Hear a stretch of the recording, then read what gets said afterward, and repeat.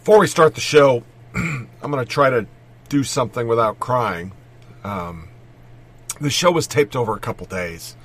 I started on the 15th, and today's the 16th, and as stated as we begin, my wife got injured, and I've been taking care of her because she can't walk. And around noonish, I quit recording yesterday, and I went upstairs. My wife had a message, and a good friend of mine had passed away. You know, all of us deal with grief in different levels and different ways. That tall, lanky guy was Scott Carl. And Scott was different for me. To make you understand, I don't make friends. I make acquaintances. I had a good friend in the beginning of my military career. His name was Troy. I won't say his last name. It's lame. And, you know, that's just my way. I don't put people's last names because we're in a cancel world, and then people might not want to be associated with this show. And Troy and I were competitors. It was right when I was starting to feel my druthers as a infantryman, and we competed for best squad competitions all the time, and somehow over all the competition and button heads, we became friends. And when my time ended in Fort Lewis, Washington, you know, I was sad, but I didn't show it. I didn't let anybody know. And this guy, a ranger who'd been to combat twice, shows up on my front door, and he's trying not to cry, saying goodbye to me.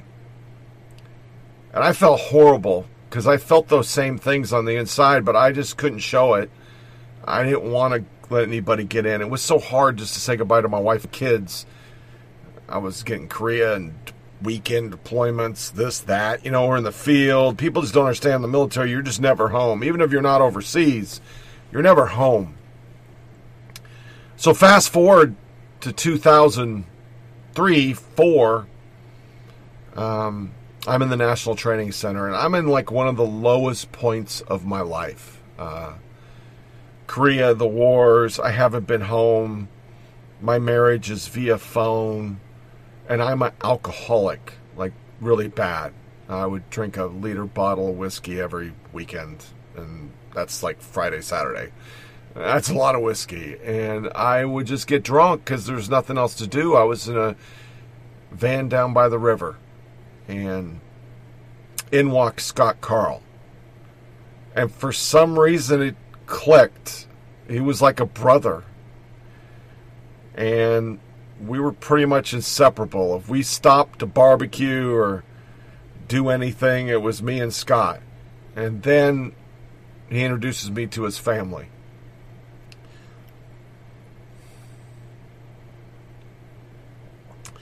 And they became my family. I don't think I ever articulated enough how much they saved me. Their daughters, their wife, which I won't name just because of the way the world is, they embraced me and they brought me to their home. They brought me over for holidays. I couldn't be home. And they were my family.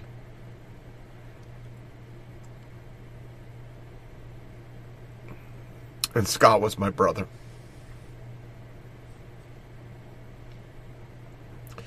He was exactly like me. He was a family guy.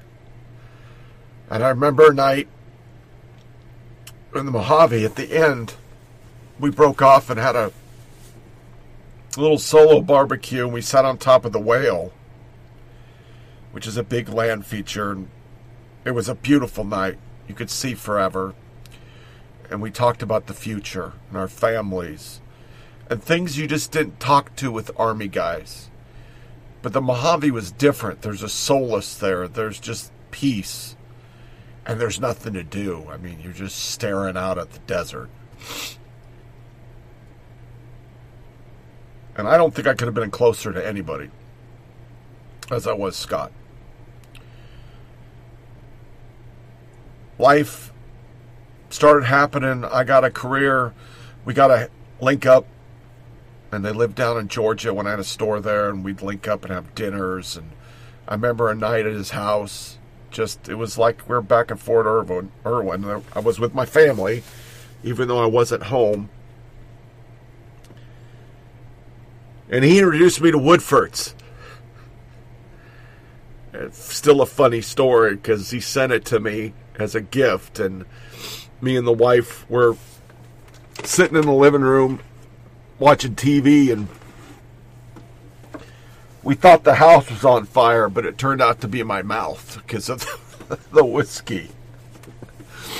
And I remember just laughing. There's so many memories that have come over because, unfortunately, because of me, we kind of broke off last year because I left Facebook, and that's kind of how we kept in touch. We both weren't callers, and we didn't really email each other, and I kept in touch with the girls and his beautiful wife and him, and it just after the riots I checked up on him and made sure he was okay, and that was pretty much the last time we talked. And I just feel horrible about it. I just feel horrible. Wasn't a day went by I didn't think about him, but I just didn't communicate. We'd lost numbers, and I changed phones 100 times with business and personal because I didn't have a personal phone for a long time, and just a million excuses that shouldn't be there because we should have still been talking. And now he's gone at 49.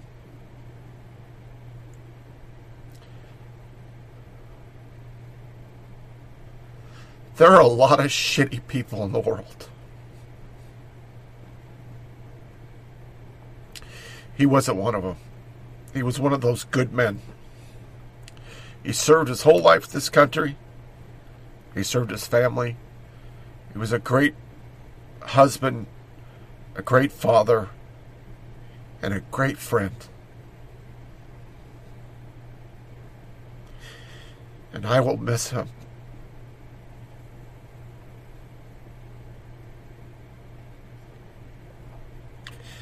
So if you could take a time and say a prayer for a great family in Georgia, and let God wrap them in His love and help them through this difficult time, I really appreciate it.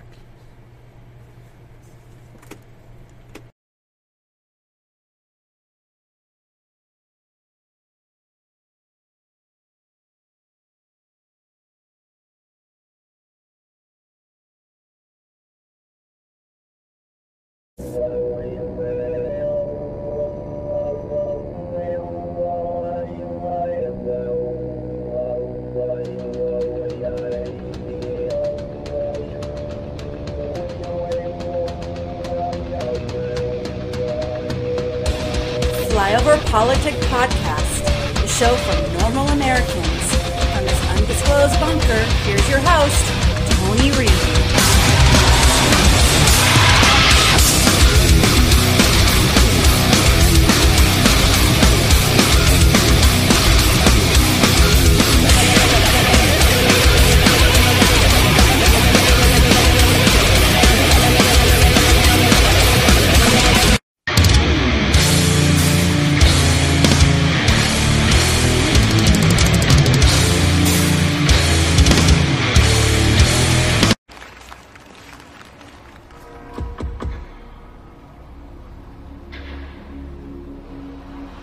When I was growing up, I was taught in American history books that Africa had no history, and neither did I.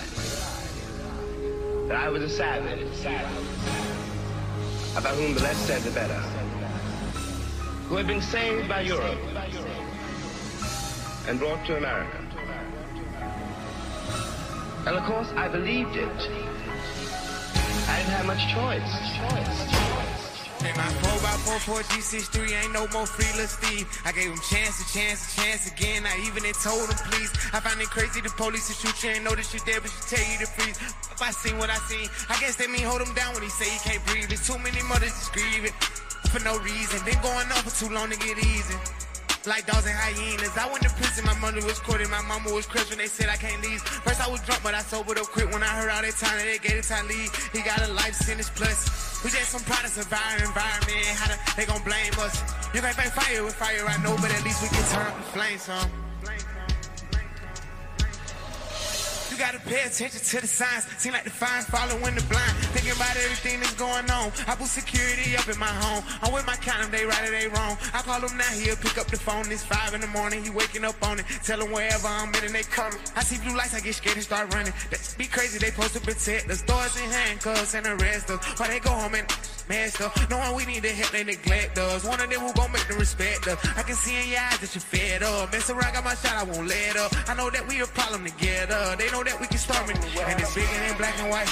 It's a problem with the whole way of life. Can't change overnight, but we gotta start somewhere. Might as well go ahead, start here. We done had a love for a year. I'ma make it count while I'm here. God is the only man I fear. The state of emergency. It's been a hell of a year. Hell for over 400 years. My people, it's time we stand. It's time we demand the freedom that this land promises. President Biden, we demand justice, equity, policy, and everything else that freedom encompasses. And to accomplish this, we don't need allies. We need accomplices. It's bigger than black and white. This is not a trend. This is our plight. Until freedom. Until freedom.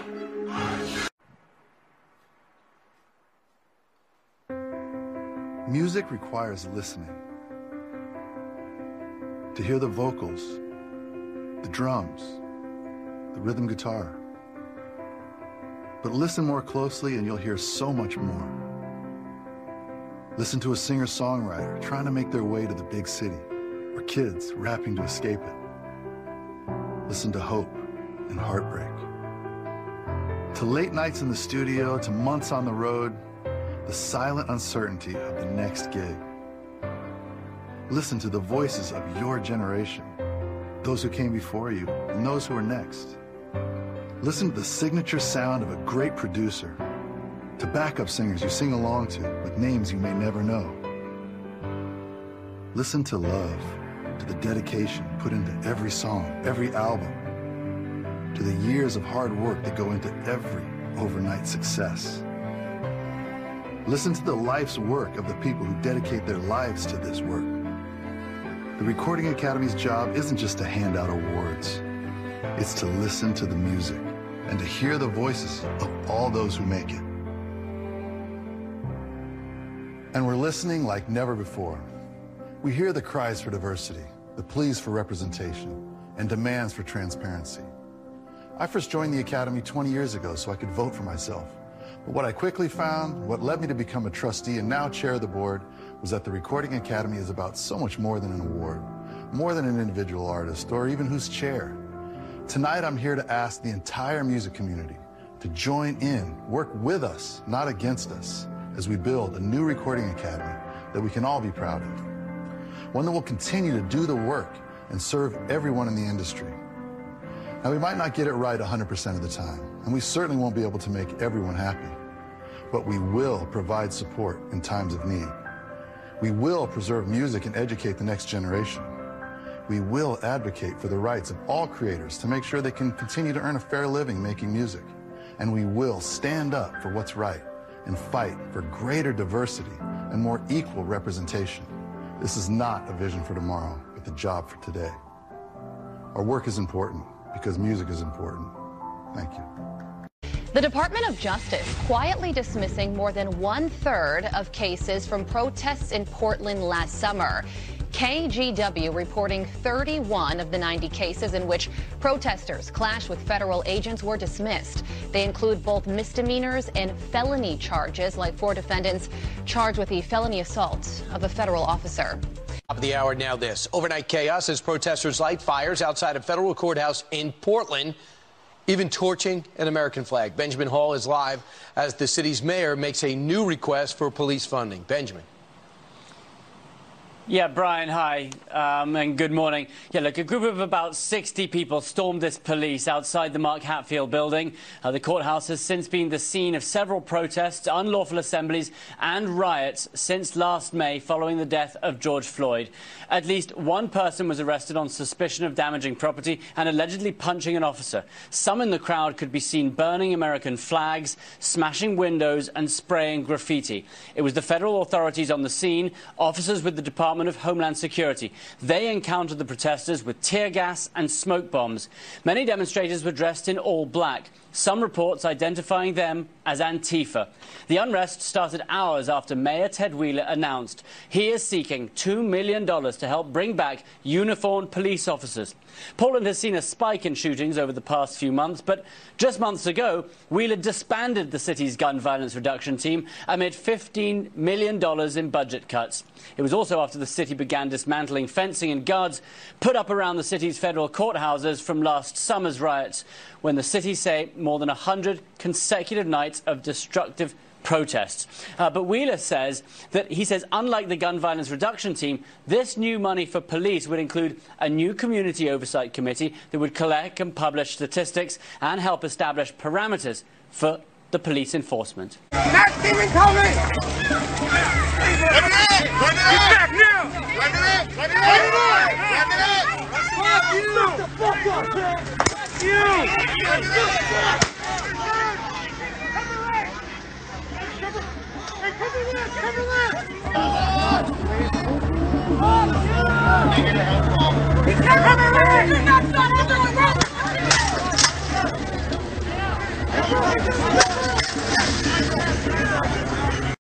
And welcome back to Flyover Politic Podcast. This is the 15th of March.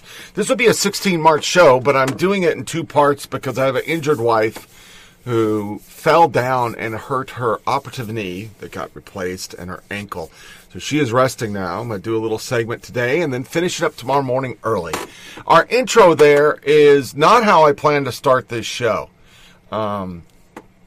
It's the usual Biden, blah, blah, but the Grammys and then violence where you would literally see a freaking cop get a microwave thrown at him. We're just not dealing in facts. On top of it, there was a shooting in Nashville. And this piece is rather large, but I want to play it because it is the complete body cam. And then I'm going to cover how the media covered it. It's one piece. But this was locally in Tennessee. And everything this lady did was wrong, but you'll still see the media wanted to portray it differently. Don Aaron with the Metropolitan Nashville Police Department. This is a video news release concerning an exchange of gunfire between a woman and a Metro police officer on Friday morning, March 12th. The officer was wounded and is hospitalized. The woman was fatally wounded and died at a local hospital. You are about to see body-worn and in-car camera footage so that you can have a better understanding of what occurred based on what we know up to now. The Tennessee Bureau of Investigation and this police department conduct thorough use of force investigations. This investigation is at the early stages and will take time to complete. A word of caution. The images and information you are about to see may be disturbing and difficult to watch. Viewer discretion is advised, especially for children and sensitive viewers. Just after 9:30 a.m., Field Training Officer Josh Baker from the East Precinct was patrolling in the area of Brick Church Pike and Ewing Drive when he spotted a black 2015 Chevrolet Camaro. Officer Baker was aware that the registered owner of the Camaro, convicted felon DeMond Buchanan, had 6 outstanding drug warrants charging 5 felonies and 1 misdemeanor that were issued last month for possession of heroin, cocaine, methamphetamine, ecstasy, Xanax, and crack cocaine. Officer Baker radioed to check on the airborne status of a police helicopter, believing that the driver of the Camaro might try to flee. 23. 23. Is there one still available? Or up? The Camaro stopped in the parking lot of the Dollar General store. Officer Baker found that it was being driven not by the wanted drug felon, but by Nika Nicole Holbert. 23, everything's 10-4 right now. He's not in here. 10-4. You want me to give everyone a single line? 10-4. While Ms. Holbert essentially complied with Officer Baker's directives during the first few minutes of their interaction, her compliance changed after Officer Baker found what appeared to be marijuana and a powder substance in her bag and attempted to detain her while waiting for backup officers. As you will see, Officer Baker drew his non-lethal taser in an effort to safely bring Ms. Holbert into custody. Officer Baker drew his service pistol when he saw that Ms. Holbert had pulled a gun. As he demanded that she put the gun down, Holbert shot Baker. He returned the fire. Just bring your bag out here. Ma'am, stop going through it. Come step right back here. What did you take out of it? Nothing. I was Okay. All right, listen. Just come back here. I think we're getting off on the wrong foot, okay? Because I'm really confused on why I'm getting stopped. He's got several warrants. Okay, that has nothing to do with me. You don't know who's in the car. Nobody's in our car. Well, now I know that. However, now I'm going to address the other problems. Okay, so you want my bag and all my belongings. So just step right back here. Can I use the restroom? And let you know it's being audio and video recorded, just to let you know. Okay. 23, if you did have one more, that would be good. 10-4, dispatch any unit near Ewing Drive and Brick Church, Ewing Drive and Brick Church. Can we step back here? 21 to 23, DVB code 3. Negative, just code 2. So it's just in here? Yes, sir. Okay, was there... Well, I'm about 5 minutes from you. Is this? Yes. It's probably another bag of weed.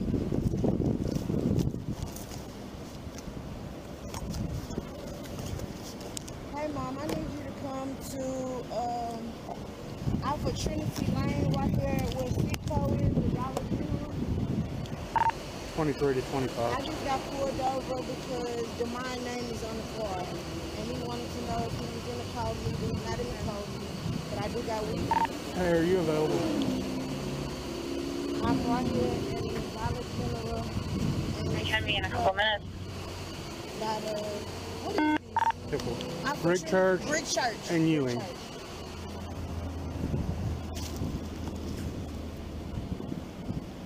13, can I have you starting around? You're about 4 minutes away. Disregard on that.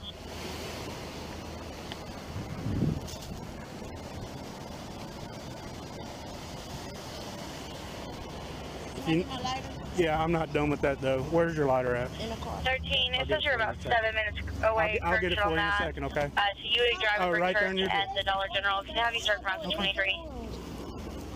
You scaring me. Thank you.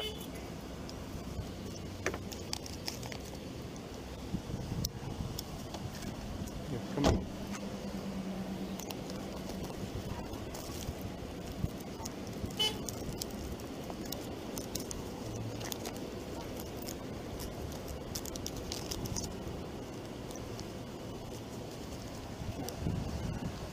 Here, do me a favor, turn.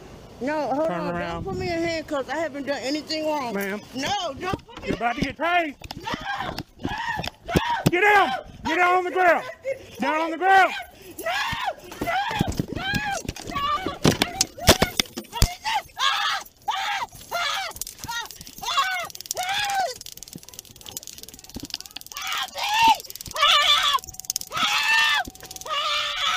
I didn't do nothing.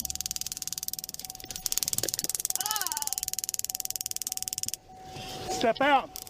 Ma'am! Put the gun down! Put the gun down!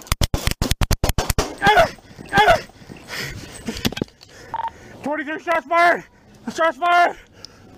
10-4, 13, keep at that code 3.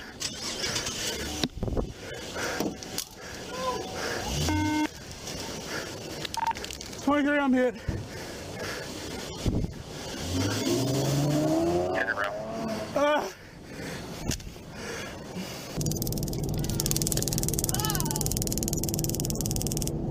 Step out.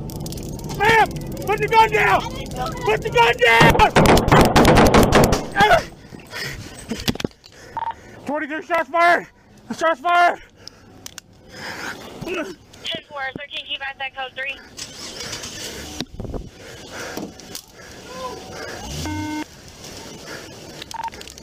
I'm hit.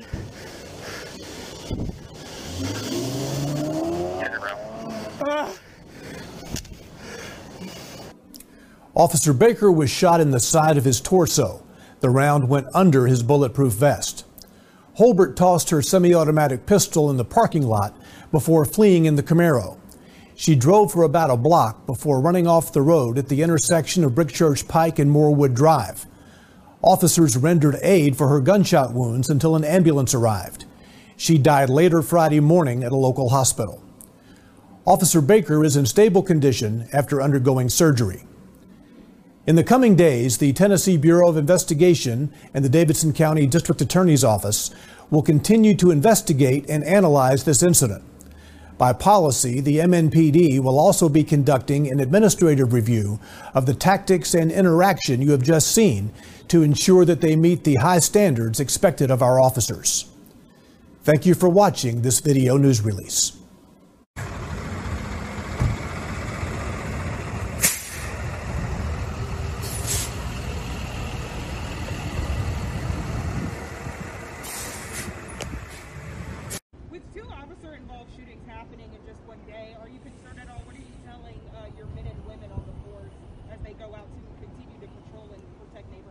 I tell our men and women to use caution, make the best judgment, de-escalate when they can, but just be careful. This is a dangerous job, and it's a dangerous time not only here in Nashville but around the country.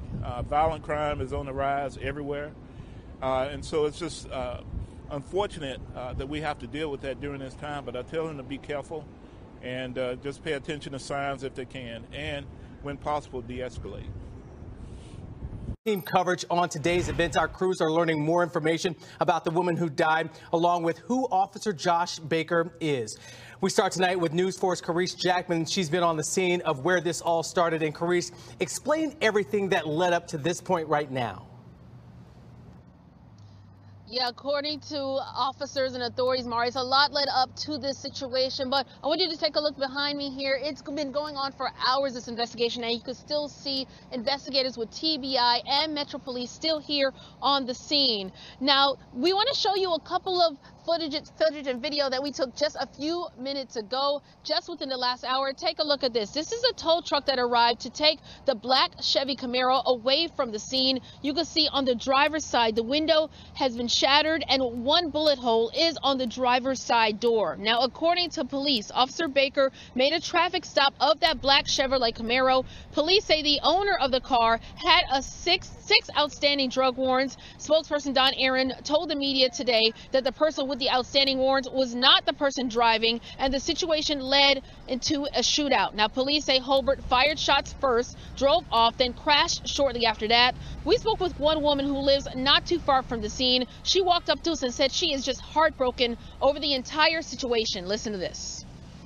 How did the officer know this morning when he put on his work uniform, because that's just a work uniform? What people don't understand is, first, he's a human being. Okay, he's just going to work. Now, one person is dead and he's in the hospital fighting for his life. Now, what sense does that make? And again, TBI is handling this case. Of course, when we know any more information from them, we will let you know. Marius? Josh Baker is recovering at Vanderbilt Medical Center, where he's in stable condition. News 4's Alexandria Adams is continuing our live team coverage tonight. Alexandria. Marius, you know, we reported earlier that we learned that the officer is in stable condition, and that's all we know right now. But I want to show you the scene, what it looks like out here. I've been out here since around 10 a.m., so it's a much different scene, much more calm. No officers' presence as of right now. Here's the adult emergency entrance here at Vanderbilt Hospital. We just see some typical Vanderbilt security that you would normally see.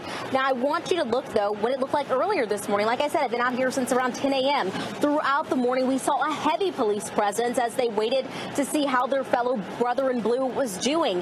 Dozens of officers standing outside of the emergency room doors. We also...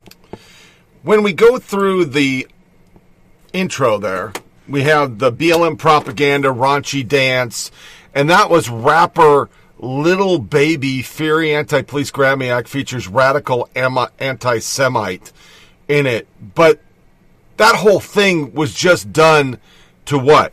Get you to hate cops. And then we see that across the nation, and I could have played hours of tape. I'm not playing Portland. I'm going to cover it. But I could play hours of tape of Breonna Taylor protest. No justification, excuse for this violence. 3 officers injured, thankfully none serious. Smoke grenades and other projectiles thrown at people trying to facilitate a Breonna Taylor protest. 9 business vandalized, 11 arrests. Windows being broken in L.A. A man just got maced for telling Antifa to stop breaking windows. Major rioting in L.A. No response from the LAPD. Rioter has jumped on top of a vehicle. Riot line has formed. It's the same stuff from the summer. I'm not playing it. And then you see the video. And that's why I did them back to back. Woman who died in officer-involved shooting had several run-ins with the law. This is locally. I'm surprised the Fox 17 News did it. And she had misdemeanors, a felony, drug possession. The mother of Nina Hobart speaks out after officer-involved shooting. And I'm going to play this because it wouldn't let me download this. So let's go ahead and play this and listen to the mother, because this was all over. The Channel 4 network is an NBC network, and it's very liberal. We stopped watching it. That was our news network since 1997. But here's the mother. Homeowners, this incredible tip is just for you. If you owe less than $331,000, homeowners, this incredible tip is just for you. If you owe less than $331,000. Now, there is pain on multiple sides tonight, including a grieving mother who is demanding answers. Nina Hobart's mother spoke with News 4's Rebecca Cardenas exclusively today. She joins us live from Skyline Medical Center tonight. Rebecca. Hey, Marius, I did speak with Hobart's mother earlier today here at Skyline, and again tonight after she watched the body cam video. And I can tell you she is in pain, she is in shock, and she's calling for justice tonight. Hey, Mom, I need you to come. I don't even want to play this. I'm not going to play this. You saw the video.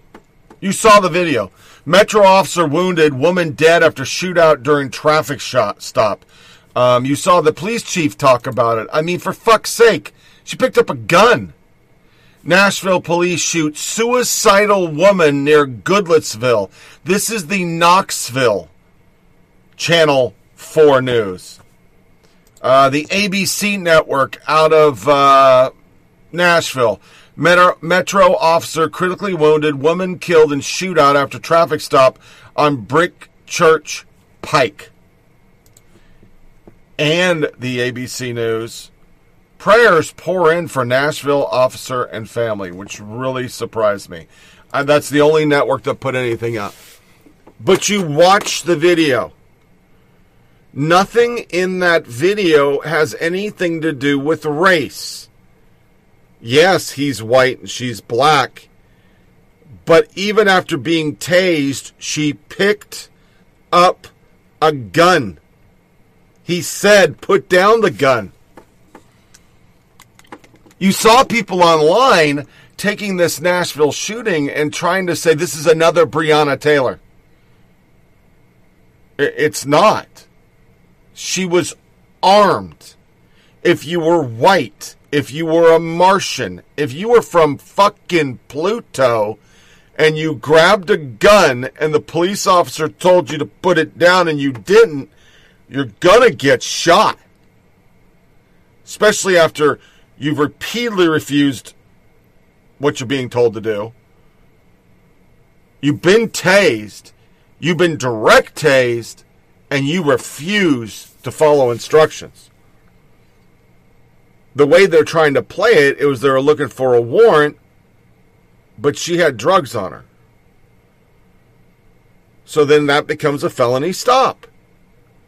It's very simple. It's nothing about race. It hasn't become national because I think the media isn't stupid enough to try to go through what they did before with the guy with the knife, unarmed, and he clearly was armed. And then the second aspect of it, and more importantly, there's a Dem president now. Now, really think if Trump was still in the White House, you would know about the Nashville shooting. It would be national news. CNN would be going fucking crazy. Lemon would be going crazy. They'd be losing their shit right now because it benefits them at the polls. But I didn't even know about this case, and I live here.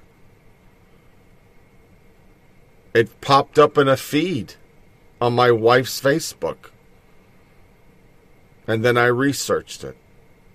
So that's why I wanted to start the show back to back with what they're saying and what's really happening. Remember, 19 black people were shot unarmed last year. But within those unarmed is the same shit like the dude with the knife. There were hundreds of white people shot unarmed. And if you're armed and you point your gun at the cop, what do you think's going to happen? But the BLM movement has infiltrated the media, infiltrated the music, infiltrated corporations. It's infiltrated the entire country. $400 million. We've defunded police departments, and once again, Ted Wheeler scrambles to refund the police.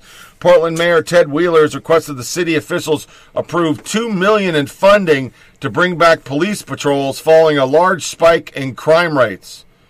Why are you guys taking down the license plate numbers? Asked militant Antifa video. You know what? I'm gonna play this. Why are you taking down the license plate number? Because I suspect you guys are going to be involved in criminal activity. Pre-crime. Okay.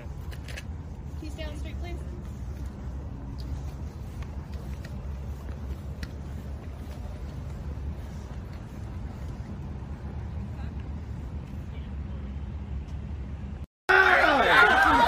Standing in the fucking street, you're gonna start gassing people.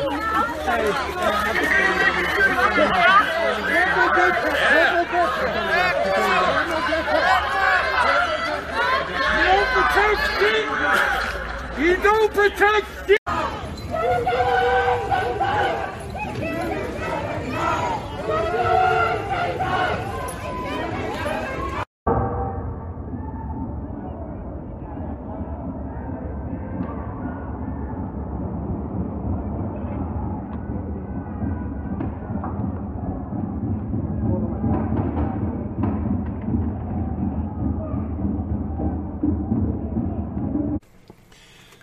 This is all big business, folks. Any way you cut it, this is big business. And that's a burning federal courthouse. The mainstream media has yet to cover it. None of it. They'll never cover it. Because it's money for them. It fills their coffers. It gets them reelected. Democrats need this type of stuff to win at the polls. And that's why Nashville's just a cricket right now. Nobody cares about Nashville. You're not going to have major marches. They're not going to be saying, say her name. But in 2022, oh yeah, they'll do it. So, to flip the show around, everything is racist, you know. Everything is racist. Everything is racist according to me. Everything is racist. Everything is racist. Everything is racist according to me. Everything is racist. It's time we rename that building after somebody who deserves it. I couldn't agree more, Congressman. And considering this long overdue moment of racial justice reckoning we're navigating as a nation, changing the name of our premier law enforcement agency so that it doesn't honor a racist tyrant who trampled civil liberties, I don't know, seems like a pretty logical step to me. Now, if you don't know about J. Edgar Hoover, he lorded over the FBI as its first director for nearly 50 years. And he spent much of the 1950s and 60s obsessively trying to derail the civil rights movement, using tactics like illegal wiretaps, warrantless searches, and other dirty tricks to spy on movement leaders like Dr. Martin Luther King Jr. Hoover's FBI even sent Dr. King an anonymous letter attempting to blackmail him into committing suicide. It sounds crazy, but seriously, just Google COINTELPRO. I've talked about it right here on this segment many times. Now, we could spend hours discussing Hoover's documented misogyny, homophobia, and spinelessness when it came to policing the mafia, or we can step into 2021 and rededicate the building to someone deserving. I've got it. How about the Stacey Abrams building? Yeah, no. She didn't win, so no. Don Lemon this week, you do. People get so upset by the idea of the possibility that someone may think that they are racist or biased or bigoted in any way. What's the more important thing? Is it the racism, the bigotry, or the bias that's most important? Or is it the perception or the feeling that someone may think of you that way? Is it about your fragility, your ego, or is it about the actual thing that it is? And I think if people can really think about the question in an honest way, then they will understand the frustration and there will be some self-correction, because oftentimes people get indignant about, how dare you say that I'm racist? How dare you say that? Why is that so? Why does that hurt you or threaten you so much that the actual act of racism, much more than the actual act of racism? Why, everything's racism to you people. Everything. Singer celeb Sabello in race re-education camp over 10-year-old Tumblr entries. We have a full freaking breakdown. Where the hell is it? Where the hell is it? I think I have it in my cancel. It's in the cancel. It is literally trying to get rid of a fucking Vogue editor because of Asian tweets. And she's light-skinned, but she's not fully black. Laverne Cox cries racism in medicine on the blacklist. White people don't see our pain. There's been a lot of medical racism now. Here's the article. Ultra Beauty cancels Teen Vogue advertising over editor's ancient Asian tweets. And remember, she's light-skinned black. She wrote the tweets when she was like 17. Woke space drama. Astronauts rip racist NASA treating her as a token black girl. Digital blackface. Social justice nonprofit warns against using Oprah reaction memes if you're not black. And we've been down this again. Remember, we covered this a couple years back. Digital blackface. I always use, oh, that shit's funny, from Bad Boys 1. On purpose. Just to be a dick. Because I know somebody's going to say it. Fierce digital blackface debate erupts online after white and non-black people are told not to share Oprah memes. And here are the actual tweets that they're talking about. Let's see if I can get it to pop the fuck up. I guess I'm going to do the fucking article. Here we go. Oprah gave us so many memes last night, Philip Lewis. Could we jump on a call to discuss Lily Dancier? And then comes in the woke skulls. They did slides. Slow Factory Foundation. Digital blackface. An online phenomenon where white and non-black people share GIFs and photos of black folks to express emotion or reaction to anything happening on the internet. While seemingly harmless, the problem with digital blackface is that it often reinforces negative stereotypes about black folks, such as they're aggressive, loud, sassy, and simply here for your consumption and entertainment. It is another way people try to co-opt black identity and culture without any of the day-to-day realities of being black. This is digital blackface. Don't do this. Shut the fuck up. Just shut up. Journalists say convicted cop killer Mumma Abu-Jamal now has COVID-19, and freedom is the only treatment. Mumma Abu-Jamal is a journalist, who has been in prison for over 40 years for a crime he didn't commit. He now has COVID and congestive heart failure. Freedom is the only treatment. I mean, fuck the cops. Fuck their family. That shit doesn't matter. That soundbite you heard. Tiffany Cross proposes renaming the FBI headquarters the Stacey Abrams building. Sure, but shouldn't it be the DOJ building since they're the ones who seem to share her view that election integrity is a bad thing? University student government demand double ethnic study requirements. Not just one class, 2. So you don't have to worry about your degree. Doesn't matter if you're a good engineer. It just matters if you're woke. Medical Journal forces out doctor for questioning structural racism. Edward H. Livingston resigned after being accused of hosting a harmful podcast that minimized the effect of systemic racism in healthcare and questioned its profound impact on millions of people across the country.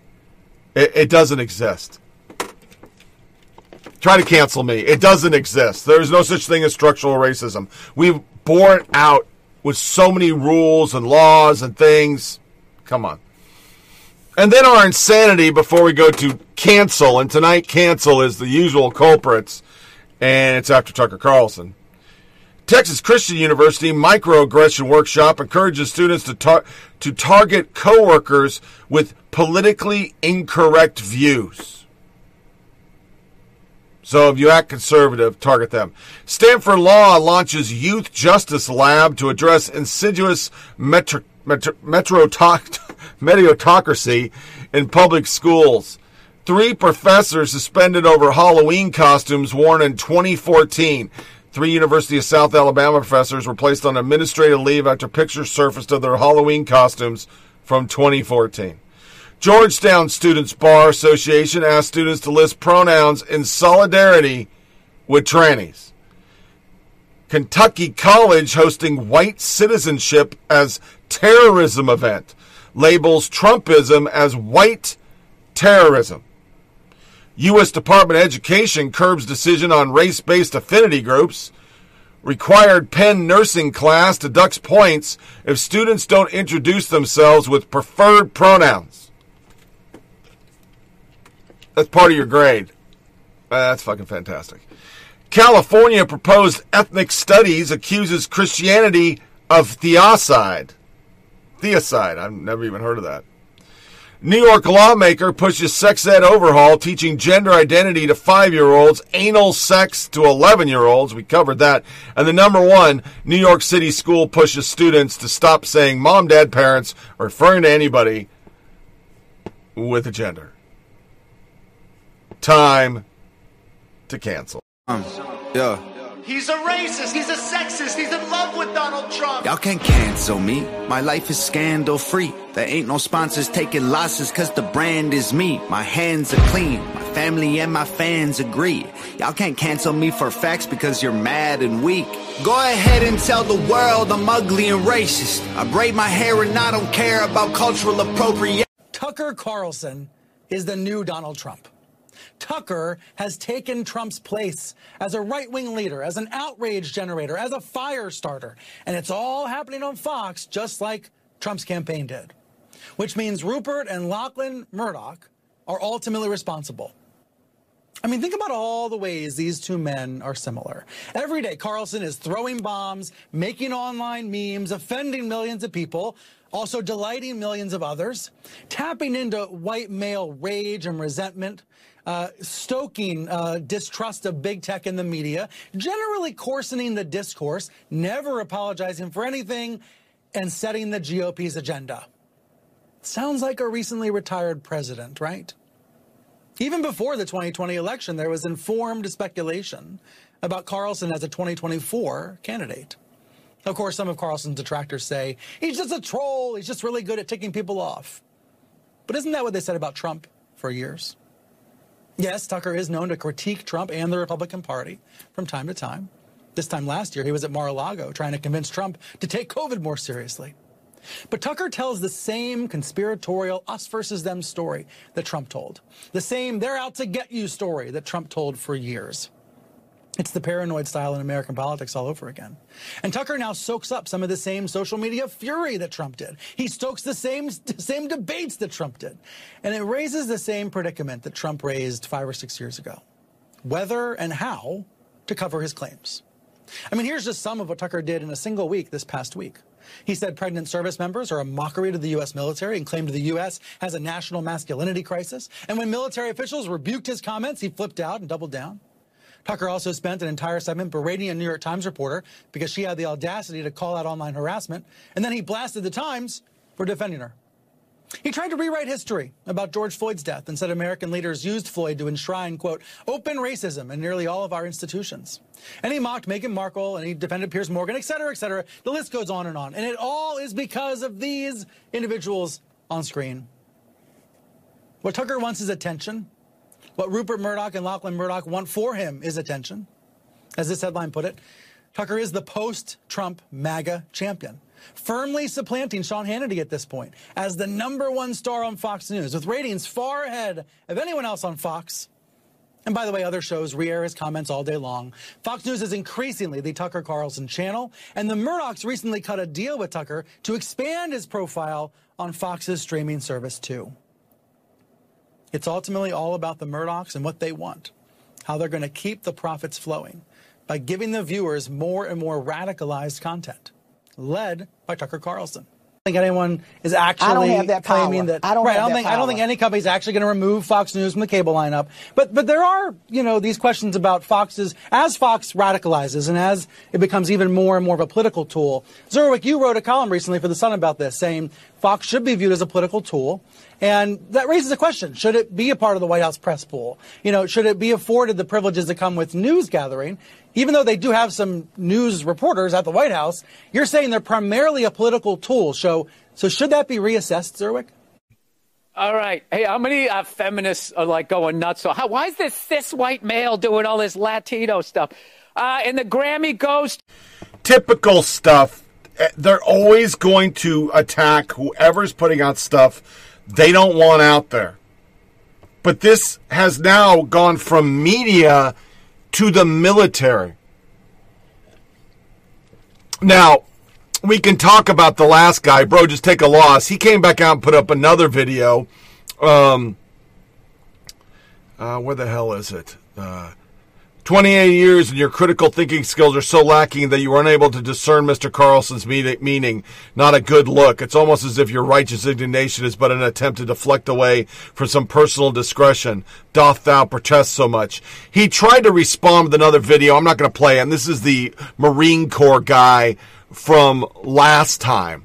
All right. But the official Marine Corps Twitter account put it out. Paul Funk put it out. All these randos start putting it out. And once again, this is not a defense of Tucker. Nothing in that thing said women can't be soldiers. It said our priorities aren't straight. And then all these idiots start proving the point. Here's a picture that was put out by the Marine Corps. Well, what's next to it? Let me flip through to this. U.S. military, let me expand it, halts gender-neutral Army combat fitness test because females are failing at 65%. The new PT test. But yeah, all these pictures are cool, man. You guys, that's it. And then I find this guy. This is just some rando Sergeant Major. And if I expand it, you can see what he says. He's basically saying, my family was attacked and blah, blah, blah. Well, I responded to him, and I did this all fucking weekend. Army has changed. Had I typed this when I was enlisted grunt, I would have been court-martialed. Woke is ruining the Army if this is a CSM's priority. Then I decided to get even more because he talks some more shit to somebody else. He didn't talk shit to me. By the way, Sergeant Major, didn't watch show, but now have watched segment. You're proving the segment's point. Woke isn't a metal task, nor TTP. Mission essential task list are the things you're supposed to do. Like with me, it's movement to contact, fucking raid, recon. That's what an infantryman does. And TTPs are training things that you do to accomplish your metal task. But senior leaders now seem more focused on Twitter with woke, not combat. My day, we ignored this shit and soldiered on. We didn't DNC. And that's my point about all of this. It's just DNC crap. Next, they'll be putting this on MREs. Black made MRE. And nothing in that segment had anything to do with the ability of females. And it was the leadership focused on things that have nothing to do with winning wars. And oh my God, they're right. Don't count on the commanding officer to discipline whoever sent that boomer dig on Tucker. Say what you will about the left, but you can't deny they're completionist. When those guys commit to reorienting an institution, they show up, roll up the sleeves, and they take care of business. The smiting and all this stuff. The military is getting too feminized. Them post 76,000 tweets about how offended they are. Molly Hemingway. Someone suggested alerting commanding officer Brian Russell to the embarrassing attacks from the ego official on U.S. journalists who critique identity politics. You'll perhaps not be surprised to learn he's all in on the tax. Brian Russell. Twitter's just full of these great responses today. That's a journalist. Yeah, these are all journalists. Now, once again, when I was in the military, this was off limits. I don't give a fuck it's Twitter now, and there wasn't Twitter then. I don't want to hear that shit. People got kicked out of the fucking army for fucking criticizing Clinton. Enlisted members got Article 15s, loss of rank, pay, for saying politics. But somehow, it goes back to me ranting about right check. In the age of Bush, the Pentagon became super democratic. Flag officers, general officers became super Dems, progs, because they had aspirations to go be in the media, or they had aspirations to be politicians. So look at that toad Petraeus, who we call Petraeus. He went all political at the end of his career, so he'd get a good job. Then he got caught fucking. And he's beloved on Campbell. Man, you say anything about Petraeus on Campbell, you are a piece of shit. Just a piece of shit. But they all became liberal. So then you get a guy like Rychek, who's a commissioned officer in the National Guard. He leads protests against the war during the 2004 election cycle. Now he runs whatever that thing is, the Iraqi Afghanistan veterans thing that I won't join. I've been asked to join. They've come out, reached out. You know, they find out who vets are, and they send them emails. And I've said over and over, as long as he is associated with that organization, I don't want anything about it. It's a partisan organization. It only cares about liberal stuff. He only went to the RNC conventions. He never went and did anything.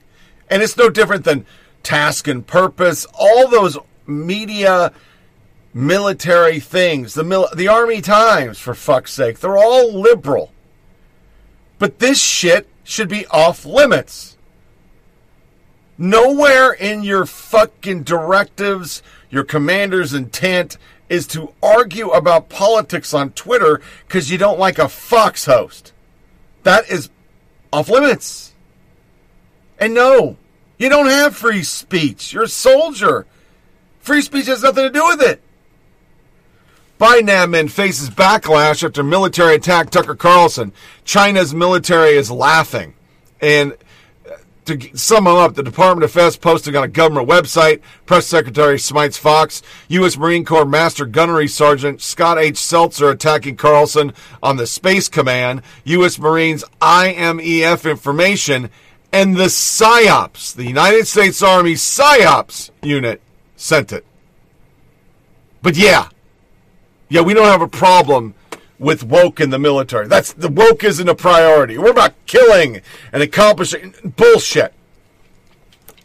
Ever since Obama took over the military and your number one priority was trying to justify why fucking trannies should be in the military, knowing that you don't let ADHD in or any other mental deficiency, we screen people out. But they were justifying it. Because these officers don't care about winning wars. They care about prolonging wars. They care about their career. And their career is to suck the taint of any Democrats. Because Democrats have been in control of Congress for a while now. The House. So they're down with all this shit. The most telling thing about this is Democrats surrounded the Capitol with troops. Now, under Trump, 118 of these supposed to stellar officers that are all principled and nonpartisan wrote letters saying that shouldn't happen. But then it happens for the Capitol, and then Democrats say you can't trust those soldiers. Not one of those people. Paul Funk wasn't offended by that. It's his army. But no, not offended. Marine Corps gunnery sergeants, motherfucking meth groups. Well, they didn't get on Twitter and say, how dare you say that about soldiers? We serve anybody. We serve who we're supposed to serve. No, they didn't say that. Why would they? Elon Musk, Wokepedia, battle for the moral high ground in this new game. Woketopia. I'm sorry, I fucked the whole joke up. That's fucking funny. Woketopia. And then to go off our last thing, I was wrong with dictionary doing the BIPOC and supposedly. There's 600 new words. The article about the new words notes that it's adding 450 completely new entries along with 94 new definitions, existing entries, many of which have to do with vocabulary surrounding the coronavirus. Technical updates include revised definitions of acute respiratory distress syndrome, variants and strains, elbow, bump, COVID-19. The outlet also added a new entry for video chat platform Zoom. The wokeness of the dictionary came out in a section titled Redefining Race, Social Justice, and Identity, which added the acronym BIPOC as an actual fucking word. It's an acronym. But okay. Yeah. Black, indigenous, people of color. Dictionary.com also announced that it would capitalize words indigenous following media outlets' announcement last summer that they begin to do that. Black would be capitalized, but white would not, because when you capitalize white, you're a fucking Nazi. The new capitalization is included in the dictionary move to show due respect to the identity culture other than white. That's not what they said, but that's what it is. Another new word added is supposedly, phonetic spelling, African American, embiggen, deep fake, deep learning, machine learning. Court packing is now a word, which it was never a word. It's what it is. Everywhere you go, this is what you got. Everywhere. Everywhere. To other canceled, David Hogg. Yeah, his pillow company ain't doing good.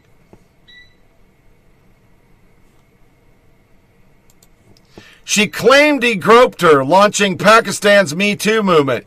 She now faces 3 years in jail for criminal defamation. A Pakistani singer who 2 years ago accused pop star of groping her in a recording studio now finds out that she's a lying piece of shit. Yeah. DNC speaker who once offered to scissor a major GOP donor to get him to drop his support for Romney sours on Democrats. Sarah Silverman's leaving because they're not woke enough. The second soundbite on the woke section was Bill Burr is now trending, and they're trying to cancel him for making that knock on feminists. Yeah. There we go. It's all good shit. Which leads me to my last woke thing, and then we'll kind of close out this day's recording, because I'll talk about it on the other side, and then we'll go into Biden. Here is Tom Cotton summing up succinctly how all this is just a bunch of bullshit. Because he poses the question to one of these woke people that we've talked about, Tucker covered, that everybody's a fucking racist. And then when challenged that, well, what's your racism? She just clams the fuck up. Ms. Gupta, I want to return to a troubling exchange you had with Senator Cornyn. He asked you a simple question: is it true that you advocate for the decriminalization of all drugs? You said simply, no, sir, I do not. He asked you to clarify, and then you said, Senator, I've advocated, as I believe President Biden has, for the decriminalization of marijuana possession. You went on and said, I do not support the decriminalization of all drugs. Yet, Ms. Gupta, in an op-ed published in September of 2012 in the Huffington Post, you wrote, quote, states should decriminalize simple possession of all drugs, particularly marijuana, and for small amounts of other drugs. Ms. Gupta, why did you mislead Senator Cornyn in this committee? Senator, I was not misleading. I'm speaking for my position today after having been at the Justice Department, after having family members and experiences inform my thinking on this. I do not support the decriminalization of all drugs. I have spoken about substance use issues and drug possession and substance use disorders as both a public health problem and an enforcement problem. And I continue to believe that very much as both a public health problem and substance use. So thank you. He didn't ask what the position of the Department of Justice is. He asked, is it true that you advocate for the decriminalization of all drugs? And you said under oath, no, sir, I do not. You published an op-ed plainly advocating for, quote, the decriminalizing simple possession of all drugs. Senator, you did not say, I've changed my mind. You did not say, my thinking has matured. You said, no, sir, I do not, under oath. If that's not a misleading answer, Ms. Gupta, what is? Senator, not to pick apart words, but as I understood the question, it was about my present advocacy position on these issues. I do not support the decriminalization of all drugs. So you've changed your position since that op-ed in 2012. You no longer support the decriminalization of all drugs. I don't. Thank you. Let's move to another exchange you had with Senator Cornyn. Last summer, 9 months ago, you were in front of this committee, and Senator Cornyn said, do you believe that all Americans are racist? You replied, yes. I think that we all have implicit biases and racial biases. Yes, I do. So, Ms. Gupta, I ask you, against which races do you harbor racial bias? Senator Cotton, I do not. The yes was to say that all of us have implicit bias. This was an exchange also that Judge Garland had with Senator Kennedy during his hearing. I believe that we all have implicit bias. It doesn't mean that we are harboring any racism at all. These are unconscious assumptions and stereotypes that can get made. And I remember that summer in the exchange with Senator Cornyn that we were discussing systemic racism and implicit bias, and my response was to say that all of us have implicit bias. Well, to be precise, you said we all have implicit biases and racial biases. That's all. Every single American you accused of implicit bias and racial bias. So I'm asking you again, against which races do you harbor racial bias?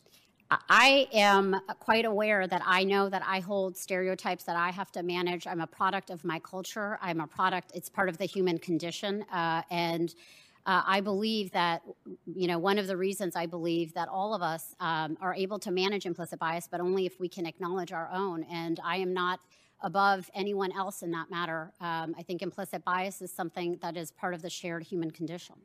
So in the Trump administration, you strongly opposed the nominations to the federal courts of the following persons: Patrick Bumate, Michael Park, and Ada Brown, a Filipino-American, a Korean-American, and an African-American. Should members of those communities be worried that you harbor racial bias against them since you oppose those judges' nominations? I'm not sure I see how that connection is being made, Senator. The Leadership Conference for decades has reviewed the civil rights records of individual judicial nominees in Democratic and Republican administrations. And there were judges that we opposed based on their civil rights record and a complete review. There was one set of judges that the Leadership Conference opposed because they simply refused to say that Brown versus Board of Education was the law of the land, and that seemed untenable for a judicial nominee, but it was based on a review of the record, and that was the basis. That was the advice and letters that we would send to the Senate. There were about a quarter of the nominees that President Trump put forth that the Leadership Conference opposed, but it was always after a thorough review of the record. So it's your position then you can oppose someone's nomination on the merits without immediately and justly being accused of being racist or sexist because of their race or their sex? Sorry, Senator, I'm not sure I understand what you're getting at. I'm getting at the point that our Democratic friends and many in the media often make whenever a senator opposes a nominee, they immediately jump to charges of racism. Such as, for instance, some people accuse Joe Manchin of being racist and sexist for opposing Neera Tanden's nomination. Can you oppose the nomination of a woman or a racial minority on the merits without being racist or sexist? Yes. Thank you. Let's move on to another exchange you had with Senator Cornyn. You've had a lot of great exchanges with Senator Cornyn. You also said in response to a question about institutional racism, there is not an institution in this country that isn't suffering from institutional racism. There's not an institution in this country. Ms. Gupta, does the Biden White House suffer from institutional racism? Senator, given the history of this country, of slavery and the long period of Jim Crow and the ongoing scourge of racial discrimination, I think that it remains very much a live problem in America today, and that the effort to address racial discrimination in all of its forms, discrimination of any sorts, is something that all of us have to work at in the institutions we are a part of. And one of the reasons why I will be honored to return to the Justice Department, if confirmed, is that the Justice Department was actually founded on this objective of ensuring equal justice before the law.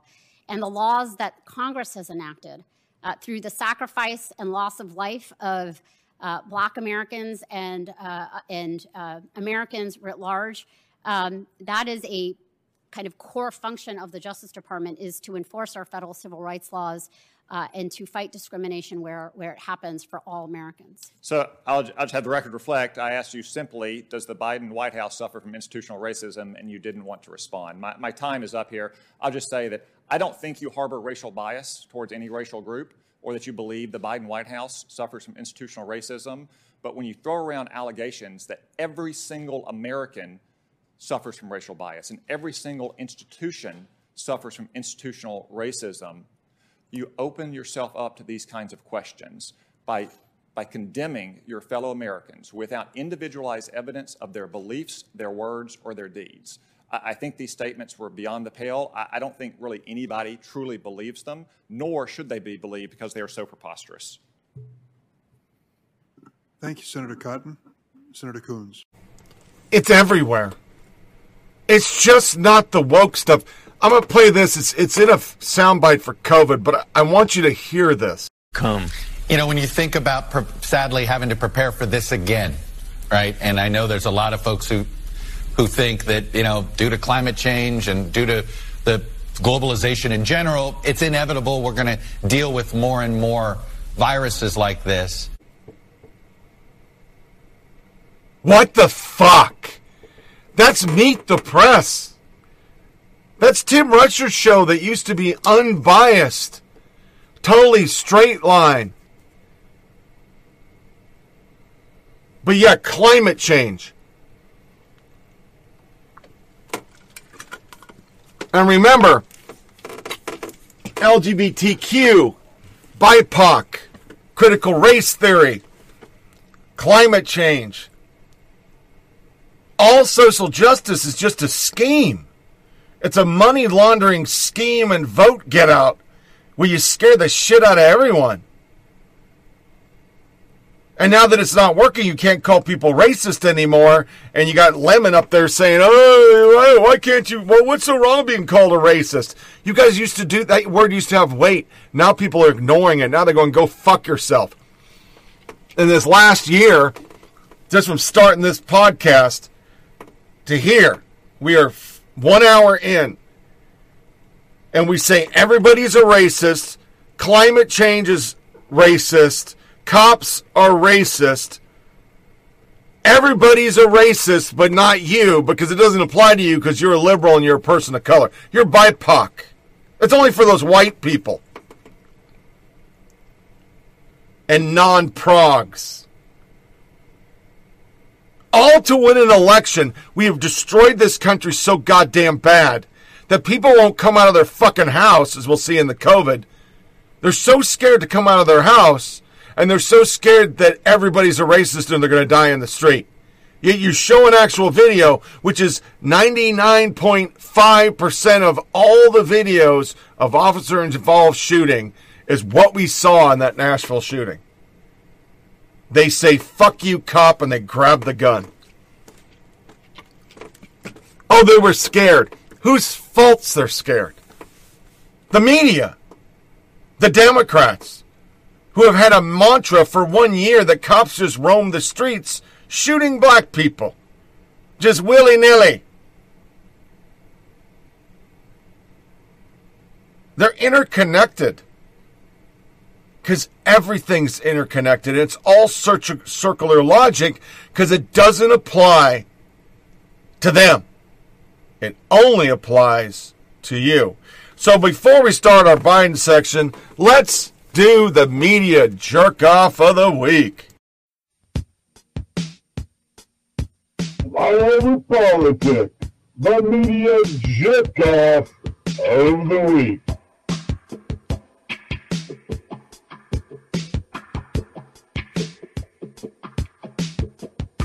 So hot. President Biden tomorrow sets off on what the White House calls a Help is Here tour to promote the COVID relief package. ABC's Mary Alice Parks has more from the White House. Good morning, Mary Alice. Good morning, Eva. Yeah, this is a coordinated cross-country publicity tour. The president and first lady up and down the East Coast next week. President Biden himself traveling to Pennsylvania and Georgia. Vice President Kamala Harris and the second gentleman. They're headed out to Nevada. All four of them next week hitting 7 states. More than half of those do have open and competitive Senate races next year. Still, Eva, the White House says that the goal is just to talk to Americans, educate people about benefits in the new law that might be available to them. And Mary Alice, I know they want people to be thinking about this COVID relief package, but will this tour be overshadowed by what's happening right now at the U.S.-Mexico border? Yeah, that's entirely possible. This is a massive humanitarian issue, as well as a growing political crisis for President Biden. Just last night, the Secretary of Homeland Security directed FEMA to start helping at the border with sheltering and caring for unaccompanied minors. According to the Customs and Border Protection, more than 9,000 unaccompanied minors stopped at the border last month alone. Nearly 20,000 people traveling as family units. We've heard about overcrowding at these facilities, a real struggle to implement COVID testing. Republicans say that the president should have seen this coming. House Minority Leader Kevin McCarthy is heading down to the border tomorrow with lots of other Republicans. But congressional Democrats, too, they are angry and frustrated. They ran on doing this better, figuring this out. They say that President Biden needs to focus on this and make real progress here. And I want to start with President Biden and his travels this week. Politically speaking, what's the main goal in your view of this Help is Here tour? And what's your take on this question we just asked Mary Alice about whether the whole thing might be overshadowed by what's going on at the border? Well, first, the situation at the border, Dan, is a mess, and there is real concern within the Biden administration that it is going to get worse. That's why they're dispatching FEMA, so that's a big concern. Regarding this tour, look, this is a $1.9 trillion relief bill. In terms of sheer dollars, this is bigger than anything that was done through the entire 8 years of the Obama-Biden administration. So Biden wants to get out there. He wants to get Kamala Harris out there. He wants to get his cabinet out there. He wants to make sure that people understand what is in this bill, and as importantly, he wants to make sure that he gets credit for it, and no doubt reminding people that not a single Republican supported what they believe will be a very popular series of programs. Yeah. You know, the central part of that point from President Biden last night about trust in government, it goes further than just hearing factual statements from the White House as opposed to lies. Because, you know, when you look at the COVID relief, this is a massive change in the government role in people's lives with high approval ratings. You know, David Brooks, conservative columnist for the Times, I know you know him well. I mean, he compares this to a kind of mirror image of the Reagan Revolution, right? He's Reagan. It's going to hurt his big win, man. That border crisis, why are you people talking about that? Shut your fucking mouths. The print version of the jerk-off of the week is Washington Post, USA Today claim Biden is impervious to comedy because he's just such a great guy. He's so wholesome. He's so perfect. It's fucking Reagan, man. Fucking Reagan. I mean, come on. What the fuck is wrong with you if you don't think he's Reagan? He is the greatest guy ever. Well, personally, I don't see how you get that. I just don't, because the guy is full of shit. Here's CBS trying to clean up on aisle 3 for his Asian claim. The president made a point of calling out attacks on Asian Americans and saying they must stop, Major. Why is that important? Why did he put that in this speech? Because the numbers are an epidemic, and that is not an exaggeration. The statistical numbers of the incidences, not only violent ones, but of shunning, of screaming, of spitting at people, fellow Americans being attacked by their own Americans, people who don't have any other country but America, but look Asian or have an Asian ethnicity in their background, maybe 2 or 3 generations ago, are being attacked in this country. They're suffering psychologically in addition to all the other suffering that we're doing because of the pandemic. It is. So as we mark 1 year of the coronavirus pandemic in this country, questions remain over the origin of the virus. A new book reveals warnings from U.S. diplomats of risky experiments at a Wuhan lab in 2018. Joining me now, CNN political analyst Josh Rogin. He is the author of the new book, Chaos Under Heaven, Trump, Xi, and the Battle for the 21st Century. I'm holding the book right here, Josh. I read it this weekend. It's a terrific read. Congratulations. Wonderful work. And it deals with the now, I think, as well. And insofar as the now goes, the WHO is investigating now the origins of the virus. They visited a Wuhan lab and they put out a statement saying it's highly unlikely that the virus originated here. Your groundbreaking reporting from over the last year, which you expand on in the book, it really casts doubts on what the WHO is saying. How and why?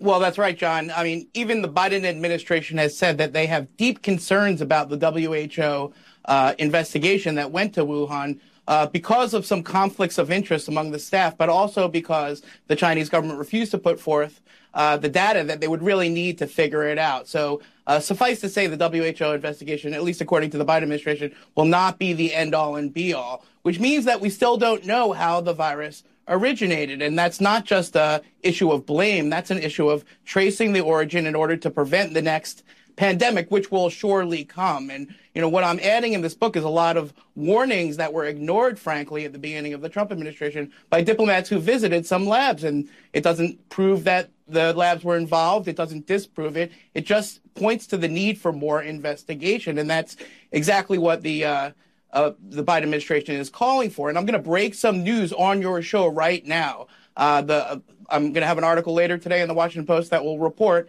that the Biden administration is actually not disputing some of the Trump administration's claims about this very lab, namely that the researchers there got sick in November 2017 with COVID-like symptoms and that they were involved in some undisclosed research with the Chinese government and the Chinese military. These are some of the claims that the Trump administration made. And while the Biden administration is not endorsing any theory about the origin, they don't know, you don't know, I don't know how this thing started. They are saying that some of the information about the lab that the Trump administration put forward is accurate from U.S. intelligence community sources, and we need more information.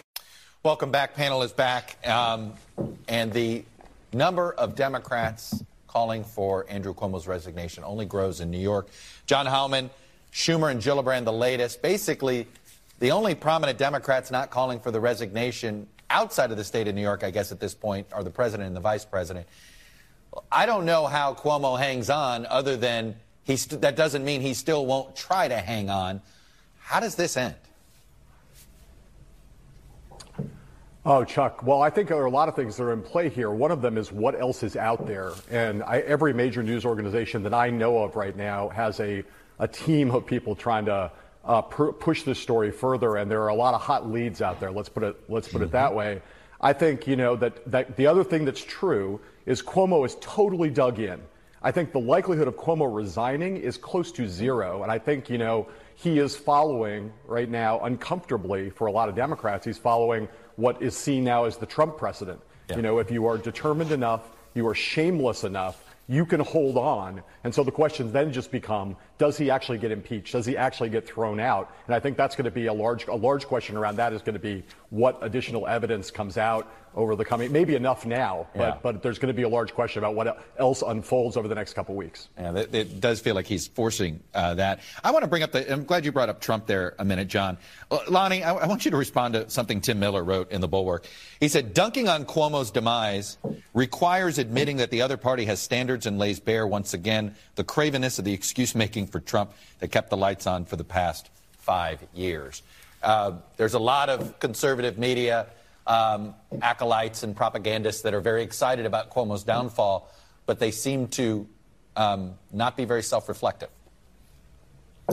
Yeah, look, I think you have to call out bad behavior regardless of whether it's perpetrated by a Republican or, in this case with Cuomo, perpetrated by a Democrat. This shouldn't be a partisan issue, and I think Republicans have to acknowledge that over the last couple of years, and starting with that 2016 campaign, there were things that were done by Trump and now, in this case, that are being done by Cuomo that look very, very similar. But I think, Chuck, it speaks to a bigger problem we have in many states in this country, which is what happens when you have one party in charge for too long. It creates a toxic environment, an environment that lacks accountability. You see it in New York. By the way, it's the same sort of factors that are fueling the potential recall of Gavin Newsom here in California. It's what happens when you don't have people standing up and saying, this is going wrong, and standing up earlier, being willing to talk about, for example, the culture of toxicity we see in Cuomo and in other states.